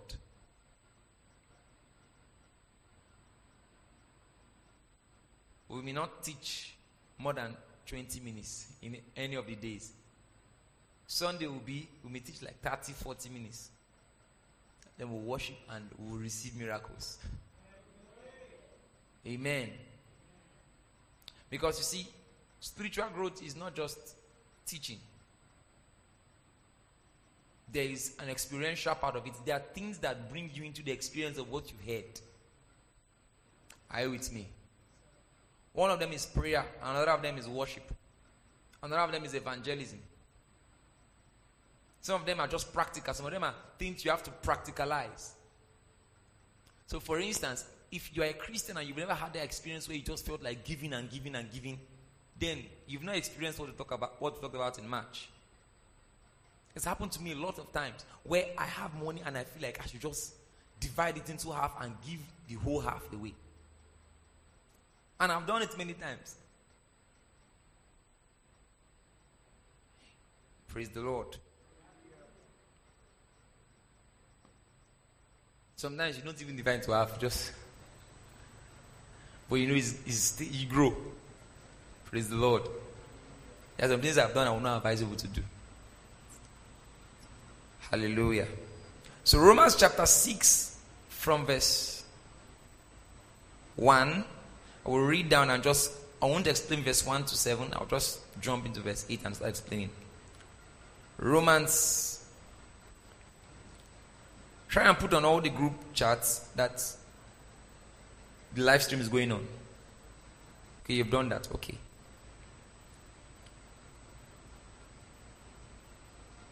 Sorry, I'm asking too many questions. Have you ever felt like you wanted to sing a song to God, but all the songs you know is not that song?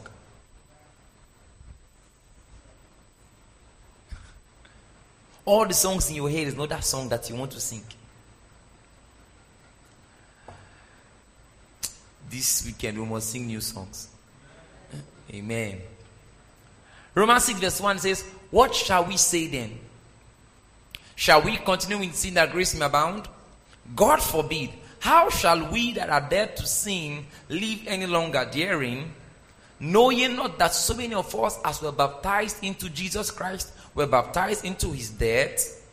Therefore we are buried with him by baptism into death, that like as Christ was raised up from the dead by the glory of the Father, even so we also should walk in newness of life. Amen. For if we have been planted together in the likeness of his death, we shall be also in the likeness of his resurrection.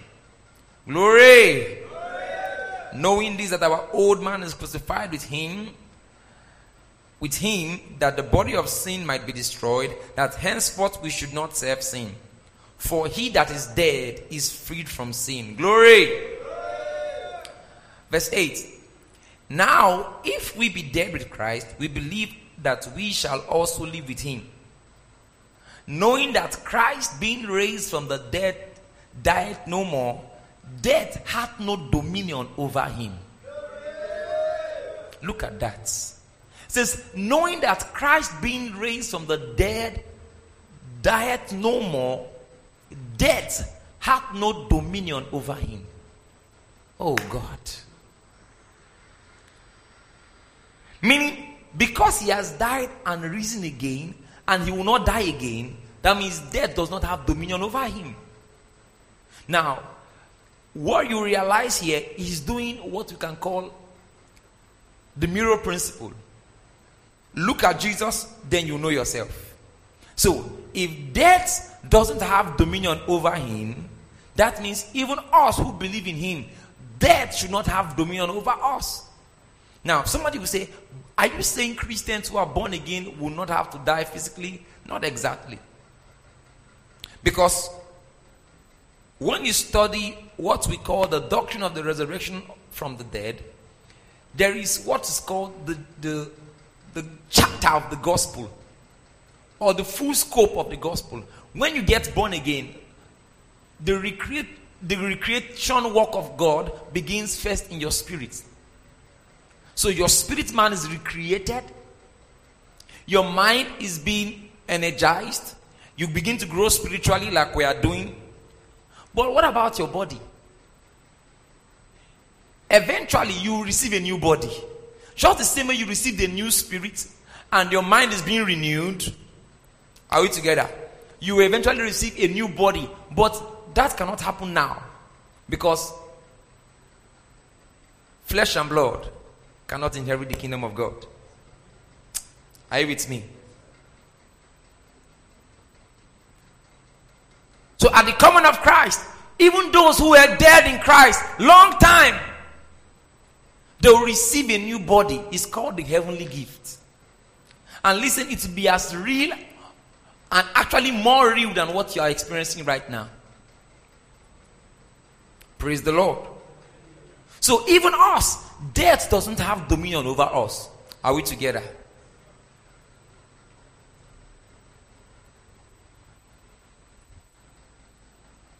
It says, knowing that Christ being raised from the dead dieth no more, death hath no dominion over him. For in that he died unto sin once, but in that he liveth unto God. Glory!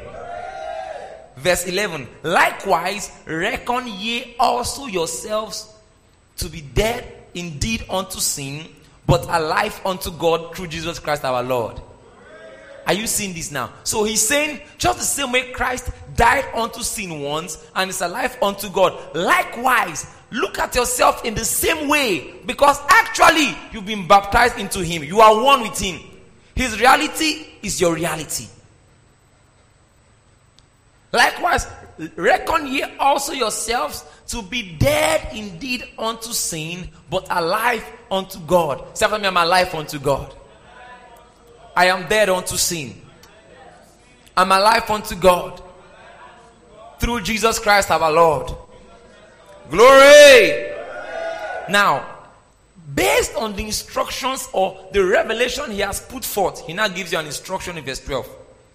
Let not sin therefore reign in your what? Mortal body is same thing as body of death. So, it's a mortal body. It has mortality inside of it. Let not sin reign in your mortal body, that ye should obey it in the lust thereof. Do you remember when somebody was asking, what about people who are born again and they are still struggling? The reason is, you can decide whether you will obey the mortal body or not. Are you with me? Because the recreation work of God or the recreative work of God is in your spirit. But your mortal body is still here. Are you with me?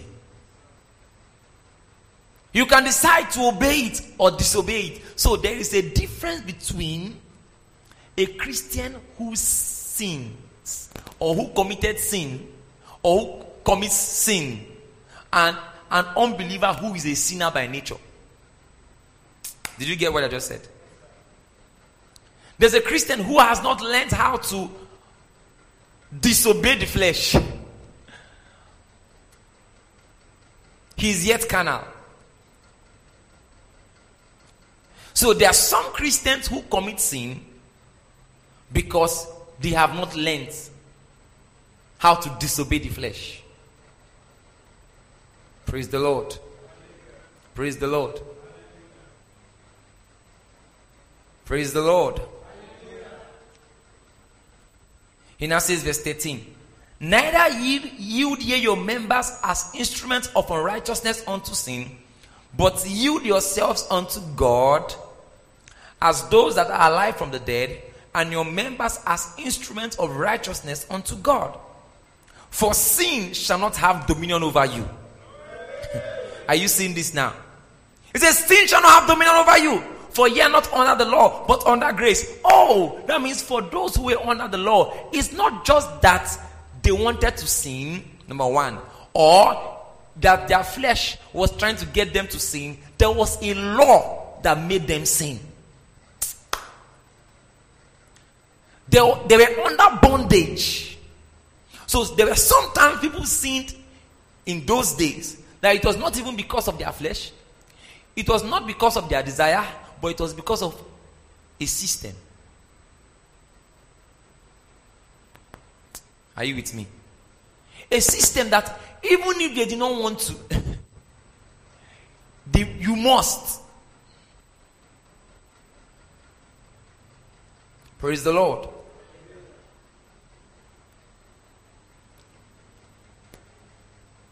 It says, for sin shall not have dominion over you.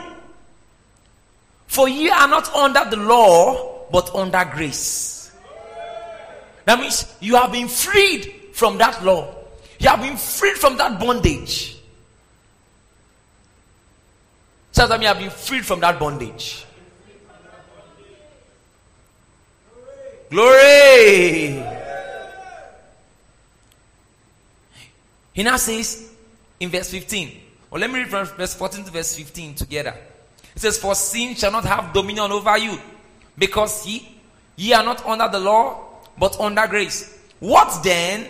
Shall we sin because we are not under the law, but under grace? God forbid. Know ye not that to whom ye yield yourselves servants to obey, his servants ye are to whom ye obey, whether of sin unto death or of obedience unto righteousness. Pause. If you read this verse 16, you will think what it's telling you is this. You will think he's saying, so as a Christian now, you can now decide whether you yield to sin or to righteousness. You would think he's trying to tell you that now that you are born again, you have been freed from the law, or you've been freed from the bondage of sin, and you can now decide whether you will commit sin or you will walk in righteousness. But instead, he takes you back to the very thing he talked about initially. Can we read it together? Bible study.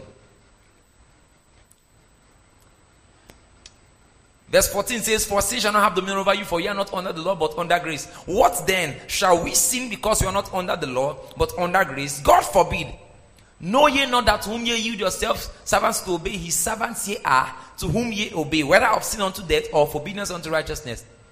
Verse 17, everybody read verse 17 together. But God be thanked that ye were servants of sin, but ye have obeyed from the heart that form of doctrine which was delivered to you. Oh, so at what point did you actually yield? When you obeyed the doctrine of the gospel. Let me tell you something. Praise the Lord. I discovered something from what he's saying. He's actually talking about something very deeply spiritual. When you hear the gospel, how do you hear the gospel? Is it not through your ears and through your mind? He's trying to tell you that if you hear the gospel through your ears and through your mind and believe it in your heart, it will affect your spirit. That means the mind is a gateway to the spirit. That's powerful. Oh. He's trying to tell you that from the day you heard the doctrine of the gospel, believed it, you yielded. Are you following me? You yielded yourselves and you obeyed that doctrine that was committed to you. From then on, you have become a servant of righteousness. It says, but God be thanked that ye were servants of sin, but ye have obeyed from the heart that form of doctrine which was delivered you. Are you with me? Or which was delivered to you. Now, everybody read verse 18 together. 1, 2, 3, go.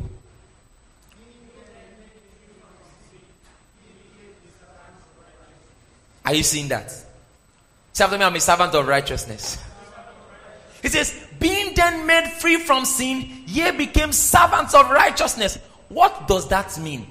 That means for the Christian, walking in righteousness is not just about, I feel like doing it. I don't feel like doing it. You are a slave of righteousness. You are under compulsion. You are under a bondage to be righteous.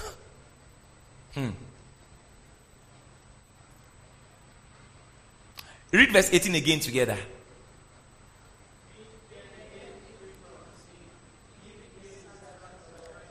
Read verse 18 again. Read it again. Being then made free from sin, ye became the servants of righteousness. Say after me, I'm a servant of righteousness. Say after me, I'm a servant of righteousness. This is serious. It means that we cannot but be righteous. Haven't you been in times, those people who are generally saved understand what I'm talking about? There are many times where, people have looked at Christians and some certain Christians and some certain men of God and have said things like, man, this guy is a holy man. How is he doing it? It's not about how is he doing it. No. He's under a system. The problem is there are many believers who have loved the world too much that we are doubting if the way they act towards the world, we doubt if they truly are born again.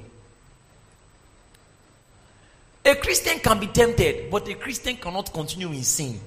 A Christian can sin. He can fall. Are you with me? But the Bible tells us that a righteous man will fall, but he will fall 7 times, but he will get up. Meaning, his nature will not allow him keep him there. Are you with me? Sometimes I'm a servant of righteousness. So, if we have become servants of righteousness, if we have been made free from sin, why do believers still struggle? First of all, why some believers still struggle with sin is because they don't know who they are.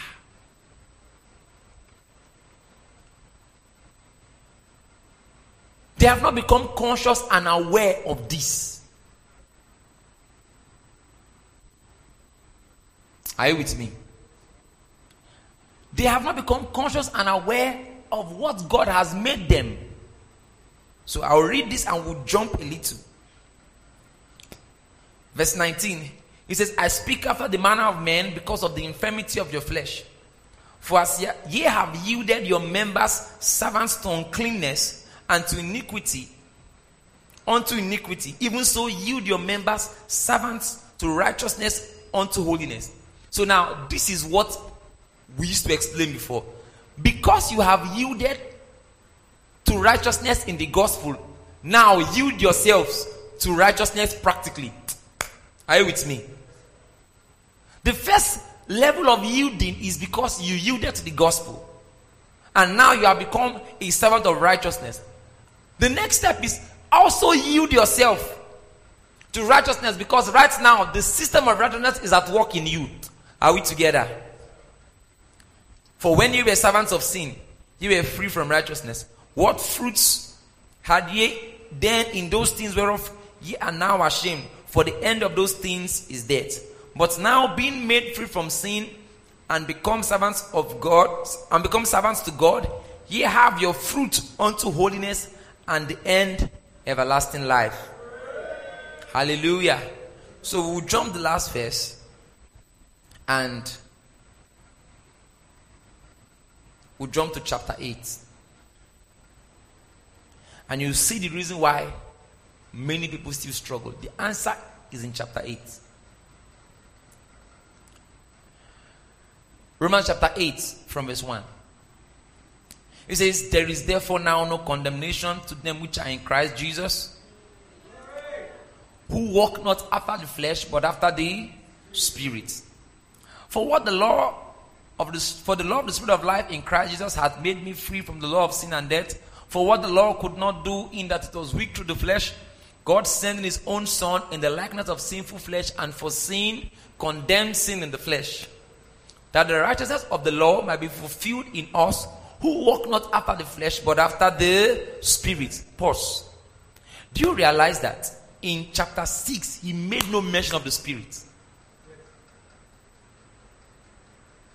In chapter 6, he was just telling you that you cannot continue in sin, because one time you were servants of unrighteousness, now you are a servant of righteousness. How can you continue in sin? Don't you know that you were baptized into Christ? You were baptized into his death? What you are not seeing is that chapter 6 actually emphasizes the legal framework for which you are made righteous. But in chapter 8, he begins to put the practicality down, that even though you have been made righteous in Christ by his redemptive work, if you don't walk after the Spirit, there will still be some traits as though you are in the flesh. Because the ideal state, do you know this thing they used to call ideal gas? In chemistry, or no, not chemistry, ideal gas is chemistry, right? In economics, they will say demand is always proportionate to supply. I'm not getting it well, but I tried. Inversely proportional to supply. All things being equal. You see that all things being equal is very important, because they are telling you that this law is actually the right law. This is what it is. If this factor and that factor are put in place. So that means this law is correct. However, sometimes if things are not in place, if all things are not equal, it can influence this law and it will be as though this law is not correct. So, in the same vein, there is a way God has structured the new creature in Christ. He has made him a victor. God has made him free from sin. God has made him righteousness. Those things are true, and you will see the reality of those things if you walk in the Spirit. Are you with me? If you walk in the Spirit, all the things that God has said about you will become your reality. But if you don't walk in the Spirit, even though God has made this, and this your reality, you will not see it in your life. Did you get that? So in Romans 8, you will see him say, there is therefore now no condemnation to them who are in Christ Jesus, who walk not after the flesh but after the Spirit. Because, listen, those who are in Christ Jesus ought to walk in the Spirit. If they don't walk in the Spirit, they will not see the blessings of being in Christ. Are you with me?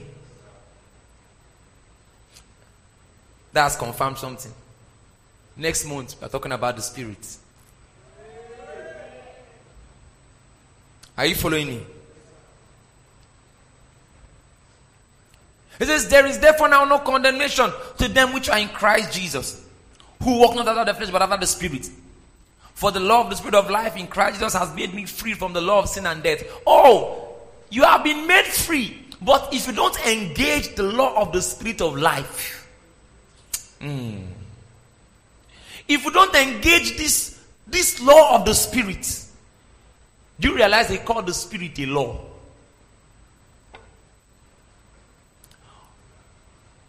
He called the Spirit of life a law.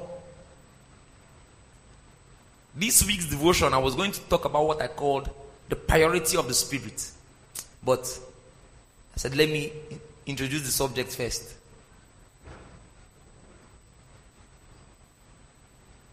Praise the Lord. Hallelujah.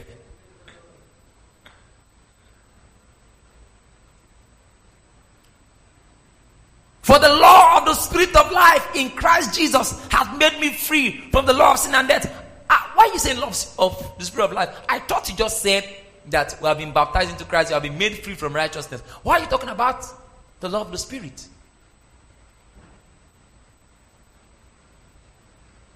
Now, for you to get verse 2 in chapter 8, you need to understand chapter 7. The summary of chapter 7, Paul is talking about the fact that the things I want to do, I cannot do. The things I don't want to do, that I seem to have energy to do. And I explained on Sunday that's the struggle between the outward man and the inward man. Why is it so? Because the outward man, even though you have been born again, the outward man is still under the law of sin and death. What is the law of sin and death? The law of sin and death is what you want to do, you don't have the power to do. It's called death. Meaning, there is no life, there is no energy to do what you ought to do.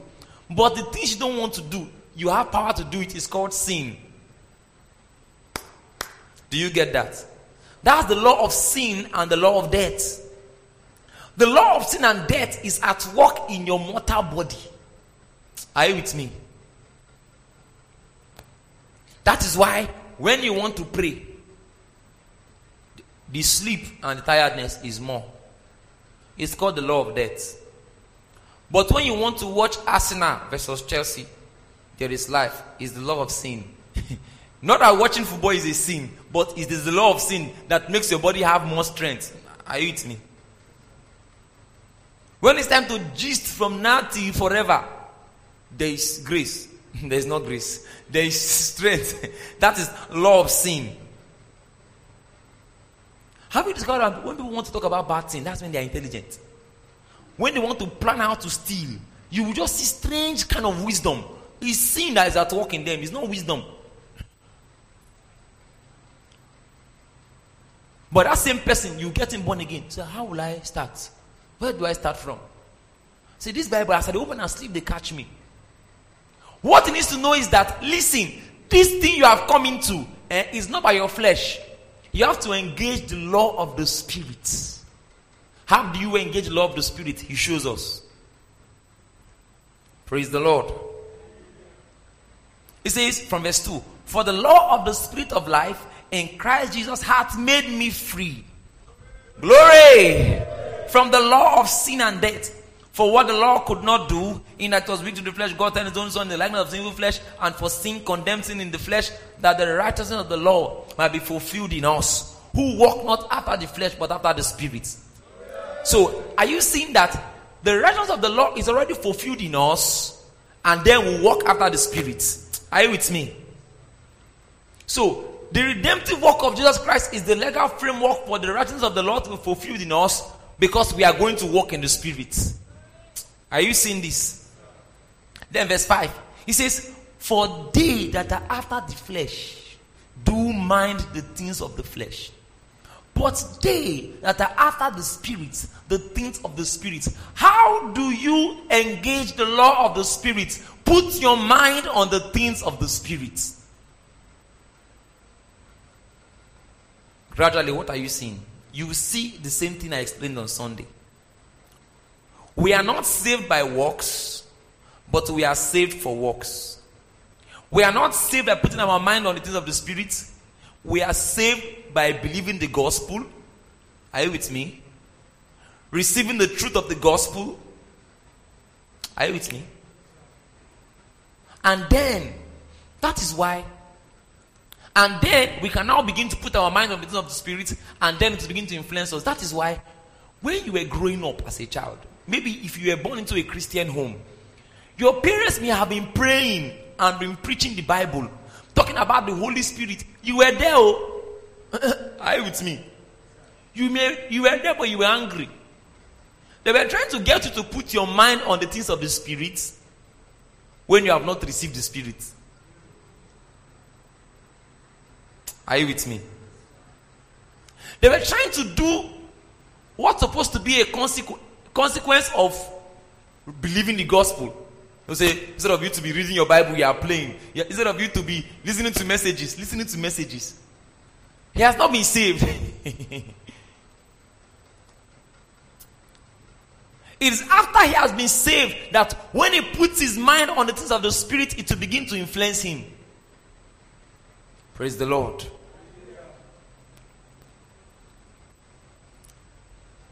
says, for they that are carnally minded, for they that are after the flesh do mind the things of the flesh, but they that are after the Spirit, the things of the Spirit. So anything that can increase the work of the Spirit in your mind will increase the work of the Spirit in your life.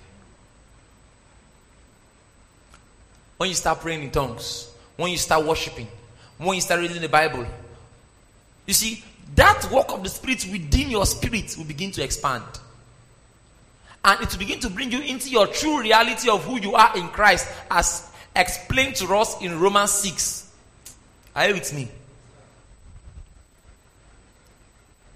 It says, for to be carnally minded is death, but to be spiritually minded is life and peace. So he's trying to tell you that carnality in your mind is actually the way you were when you were dead spiritually. But now that you have been recreated, don't keep your mind there. But to be spiritually minded is life and peace. This is one of my best verses ever. But for to be carnally minded is death. But to be spiritually minded. People who are close to me, I can't count how many sermons I've called spiritually minded. To be spiritually minded is life. Have you not tried praying before? And in the first 20 to almost 40 minutes of your prayer, it looked like nothing was happening. Then as you prayed longer, it began to seem as though your spirit began to respond. Let me tell you something. That experience is true for you because you are saved. But if you call somebody who is not saved, see, you may get tired in the morning. Have you been in services where they come and tell people, let us pray in tongues first? And you now see somebody, when they start praying halfway, you see somebody inside the church just looking at everybody. After a while, he's tired, he sits down, he wants to start sleeping. Do you know why it's like that for him? He's not saved.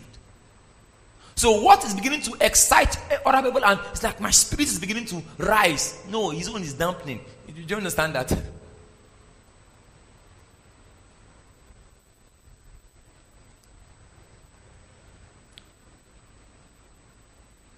For to be carnally minded is death, but to be spiritually minded is life and peace, because the carnal mind is enmity against God. For it is not subject to the law of God, neither indeed can be. So then, they that are in the flesh cannot please God. Now, see verse 9. Very important. Kalaban tarapata. Look, Paul. When Paul is writing, no matter what he explains, he always wants to remind you of who you are. He says, so then, they that are in the flesh cannot please God. So now, if you read from verse 4, 5, 6, 7, you are like, I'm born again, but I'm not supposed to be in the flesh. I'm supposed to be in the spirit. Hey, I need to be in the spirit, not in the flesh. This one I'm putting my mind on carnal things. That means I'm in the flesh. He now comes back and says, but ye are not in the flesh. Hey, do you know what they are doing? Do you know if they are watching one kind of funny movie in their house? Do you know if they are serious about their prayer life? He says, but you're not in the flesh. But in the spirit, if so be that the Spirit of God dwell in you. He's trying to tell you that if you have the Holy Spirit, you are in the spirit. Even though you are putting your mind on carnal things, if you have the Holy Spirit, you are in the spirit. So what do? You should understand that if I have the Holy Spirit, I'm in the spirit. Therefore, I should not put my mind on carnal things. I should live according to my nature. Say after me, I'm not in the flesh. I'm in the spirit. I'm not in the flesh. I'm in the spirit. Because of time, this would have taken me to righteousness consciousness. Because it's righteousness consciousness that is making Paul talk like this. What if these people, they are committing fornication now? Are they still in the spirit? Paul says they are born again, they are in the spirit.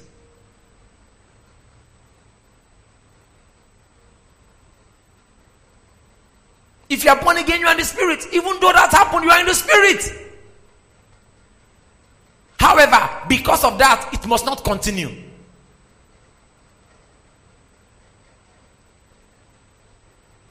Say after me, I'm in the spirit.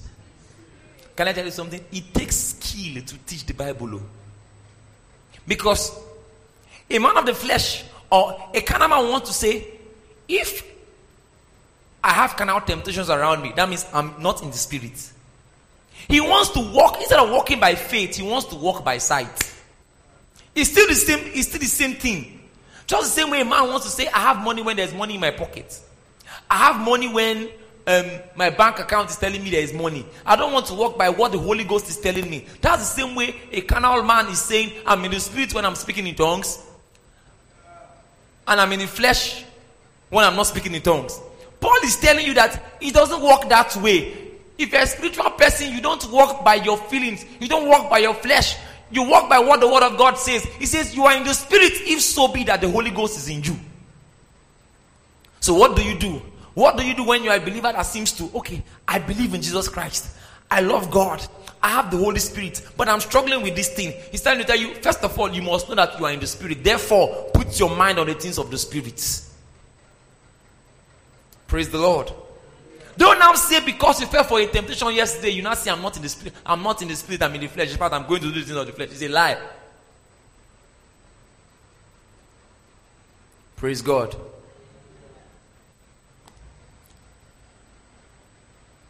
He says, but ye are not in the flesh, but in the spirit, if so be that the Spirit of God dwell in you. Now, if any man have not the Spirit of Christ, he is none of his. Verse 10, and if Christ be in you, look at this, oh God. He says, and if Christ be in you, the body is dead. If you are using an authorized King James translation, the is italicized. So, he says, the body is dead. He's not literally saying the body is dead. He's trying to say, even though the body may be dead because of sin, and now the death here is not even talking about physical death. Even though the body has those traits of death because of sin, the spirit, now he says the spirit is life, but he's trying to say the spirit gives it life because of righteousness. So even though your body that has become dead because of sin, or has become a servant of sin, are you with me? Even though this body is dead because of sin, the spirit can impart life to it to do the works of righteousness. Are you with me?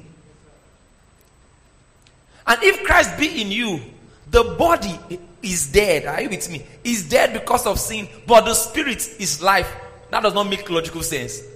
Is that what I'm trying to say? Even though the body might be dead because of sin, even though the body might be responding to the things of death because of sin, even though that the body might be crying out for fleshly and deadly things, because, okay, look at NLT.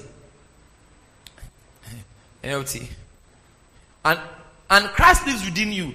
Even though your body will die because of sin, the spirit gives you life because you have been made right with God. Hallelujah. It's still correct, but there is more. Hallelujah. NLT translations, it is well. I better go back to my King James. Let me know what I'm explaining. The spirit is life because of righteousness. Do we get that point now? So, verse 11 explains. It says, but if the spirit that raised up Jesus from the dead dwell in you, he that raised up Christ from the dead shall also quicken your mortal bodies by his spirit that dwelleth in you. Are you saying that this explains the previous verse? This is clearer now.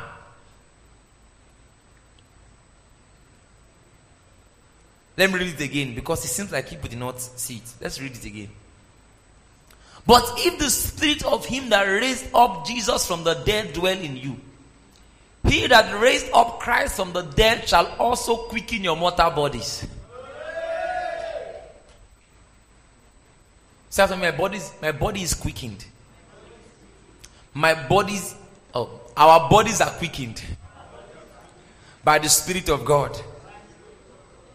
Verse 12, he now says, therefore, brethren, we are debtors, not to the flesh, to live after the flesh.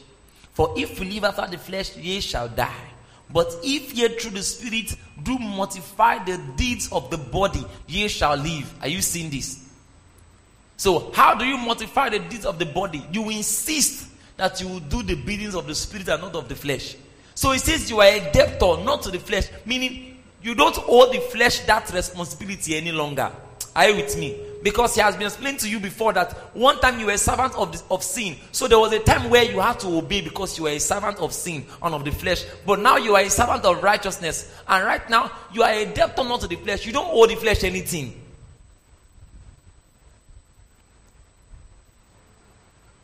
Then he now says in verse 14, for as many as are led by the Spirit of God, they are the sons of God. Now, what does this mean? You know, when we read this, for as many as are led by the Spirit of God, they are sons of God, most people think about divine leading in choice of career, choice of job. But in the context of this write-up, the leading of the Spirit is that the Holy Spirit. Let's read verse 11. Verse 11 says, but if the Spirit of him that raised up Jesus from the dead dwell in you, he that raised up Christ from the dead shall also quicken your mortal bodies by his Spirit that dwelleth in you. Are you with me? It says, therefore, brethren, we are debtors not to the flesh to live after the flesh. For if ye live after the flesh, ye shall die. But if ye through the Spirit do mortify the deeds of the body, ye shall live. Verse 14, for as many as are led by the Spirit of God. What is it trying to tell you? One of the ways the Holy Spirit will help you to mortify the deeds of the body is by leading you out of sin. Did you get that? One of the ways the Holy Spirit will help you. What does mortify mean? Mortify means put to death.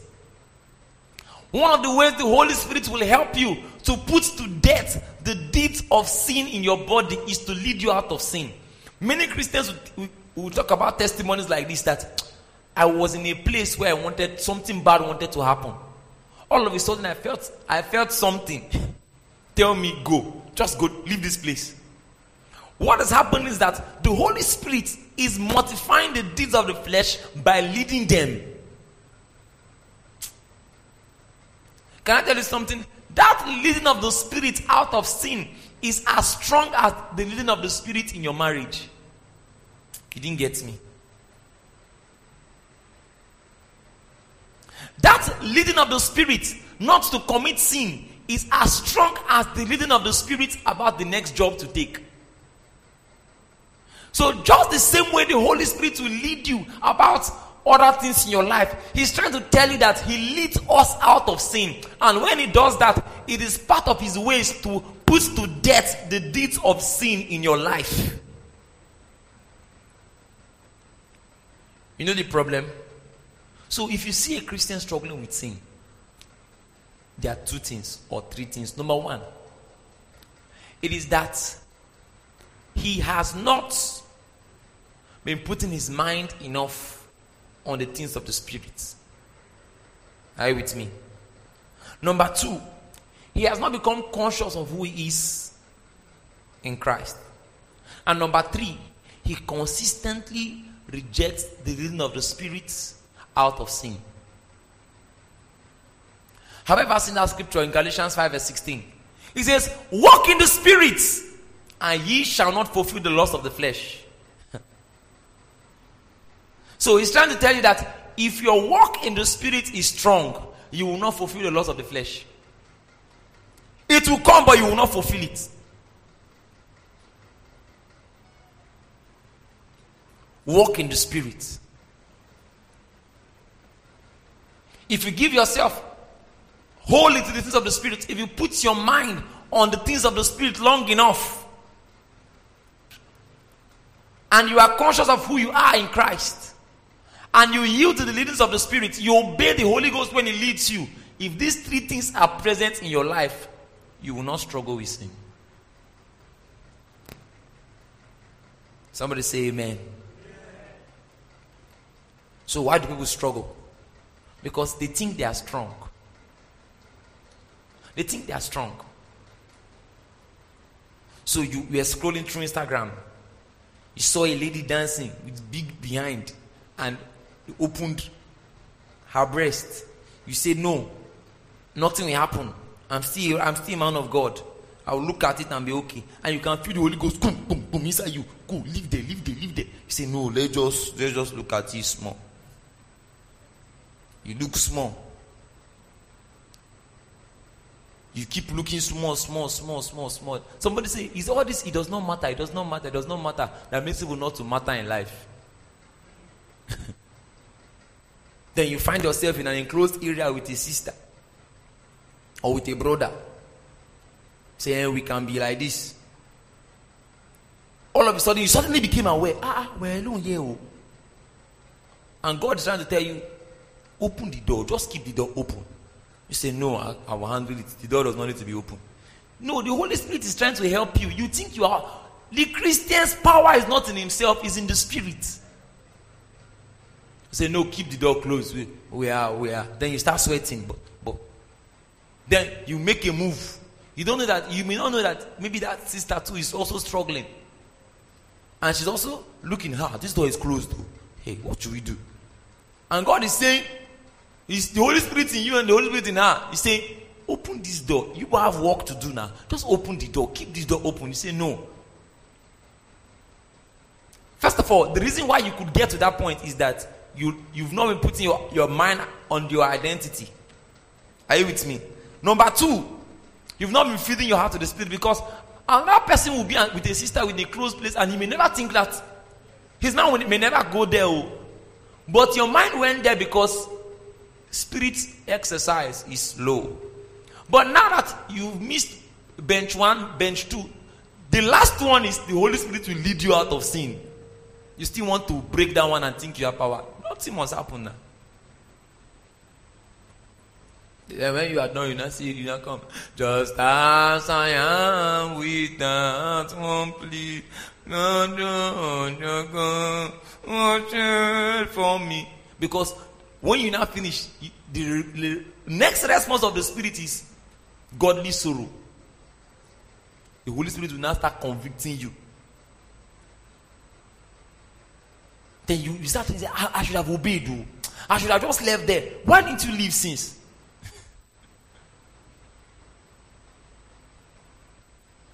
You know the amazing thing. After all that, God does not now come and say, see them. He still believes that the reason why you didn't get it is because you are still growing.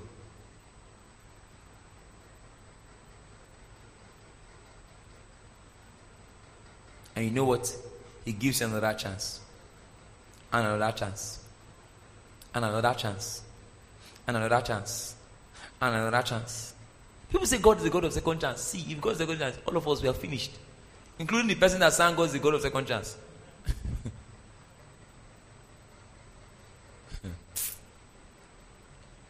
He keeps giving you chances. The issue is that the problem with that is not that God does not keep on forgiving and God does not keep on giving you chances. The problem is that you would have wasted too much time when you're supposed to be doing greater things.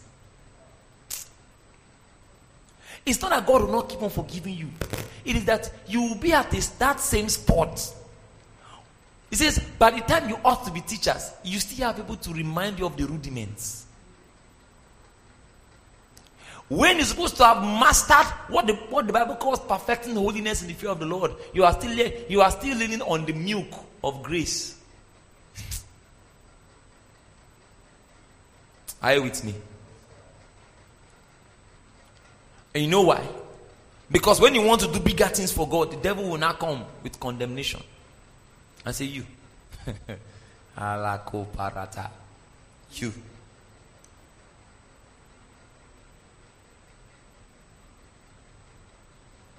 God's forgiveness is eternal. God's love is forever. But the earlier you master these things, the better. Father, we give you praise. We thank you for this time of Bible study, of worship, of fellowship. We thank you because we are strengthened.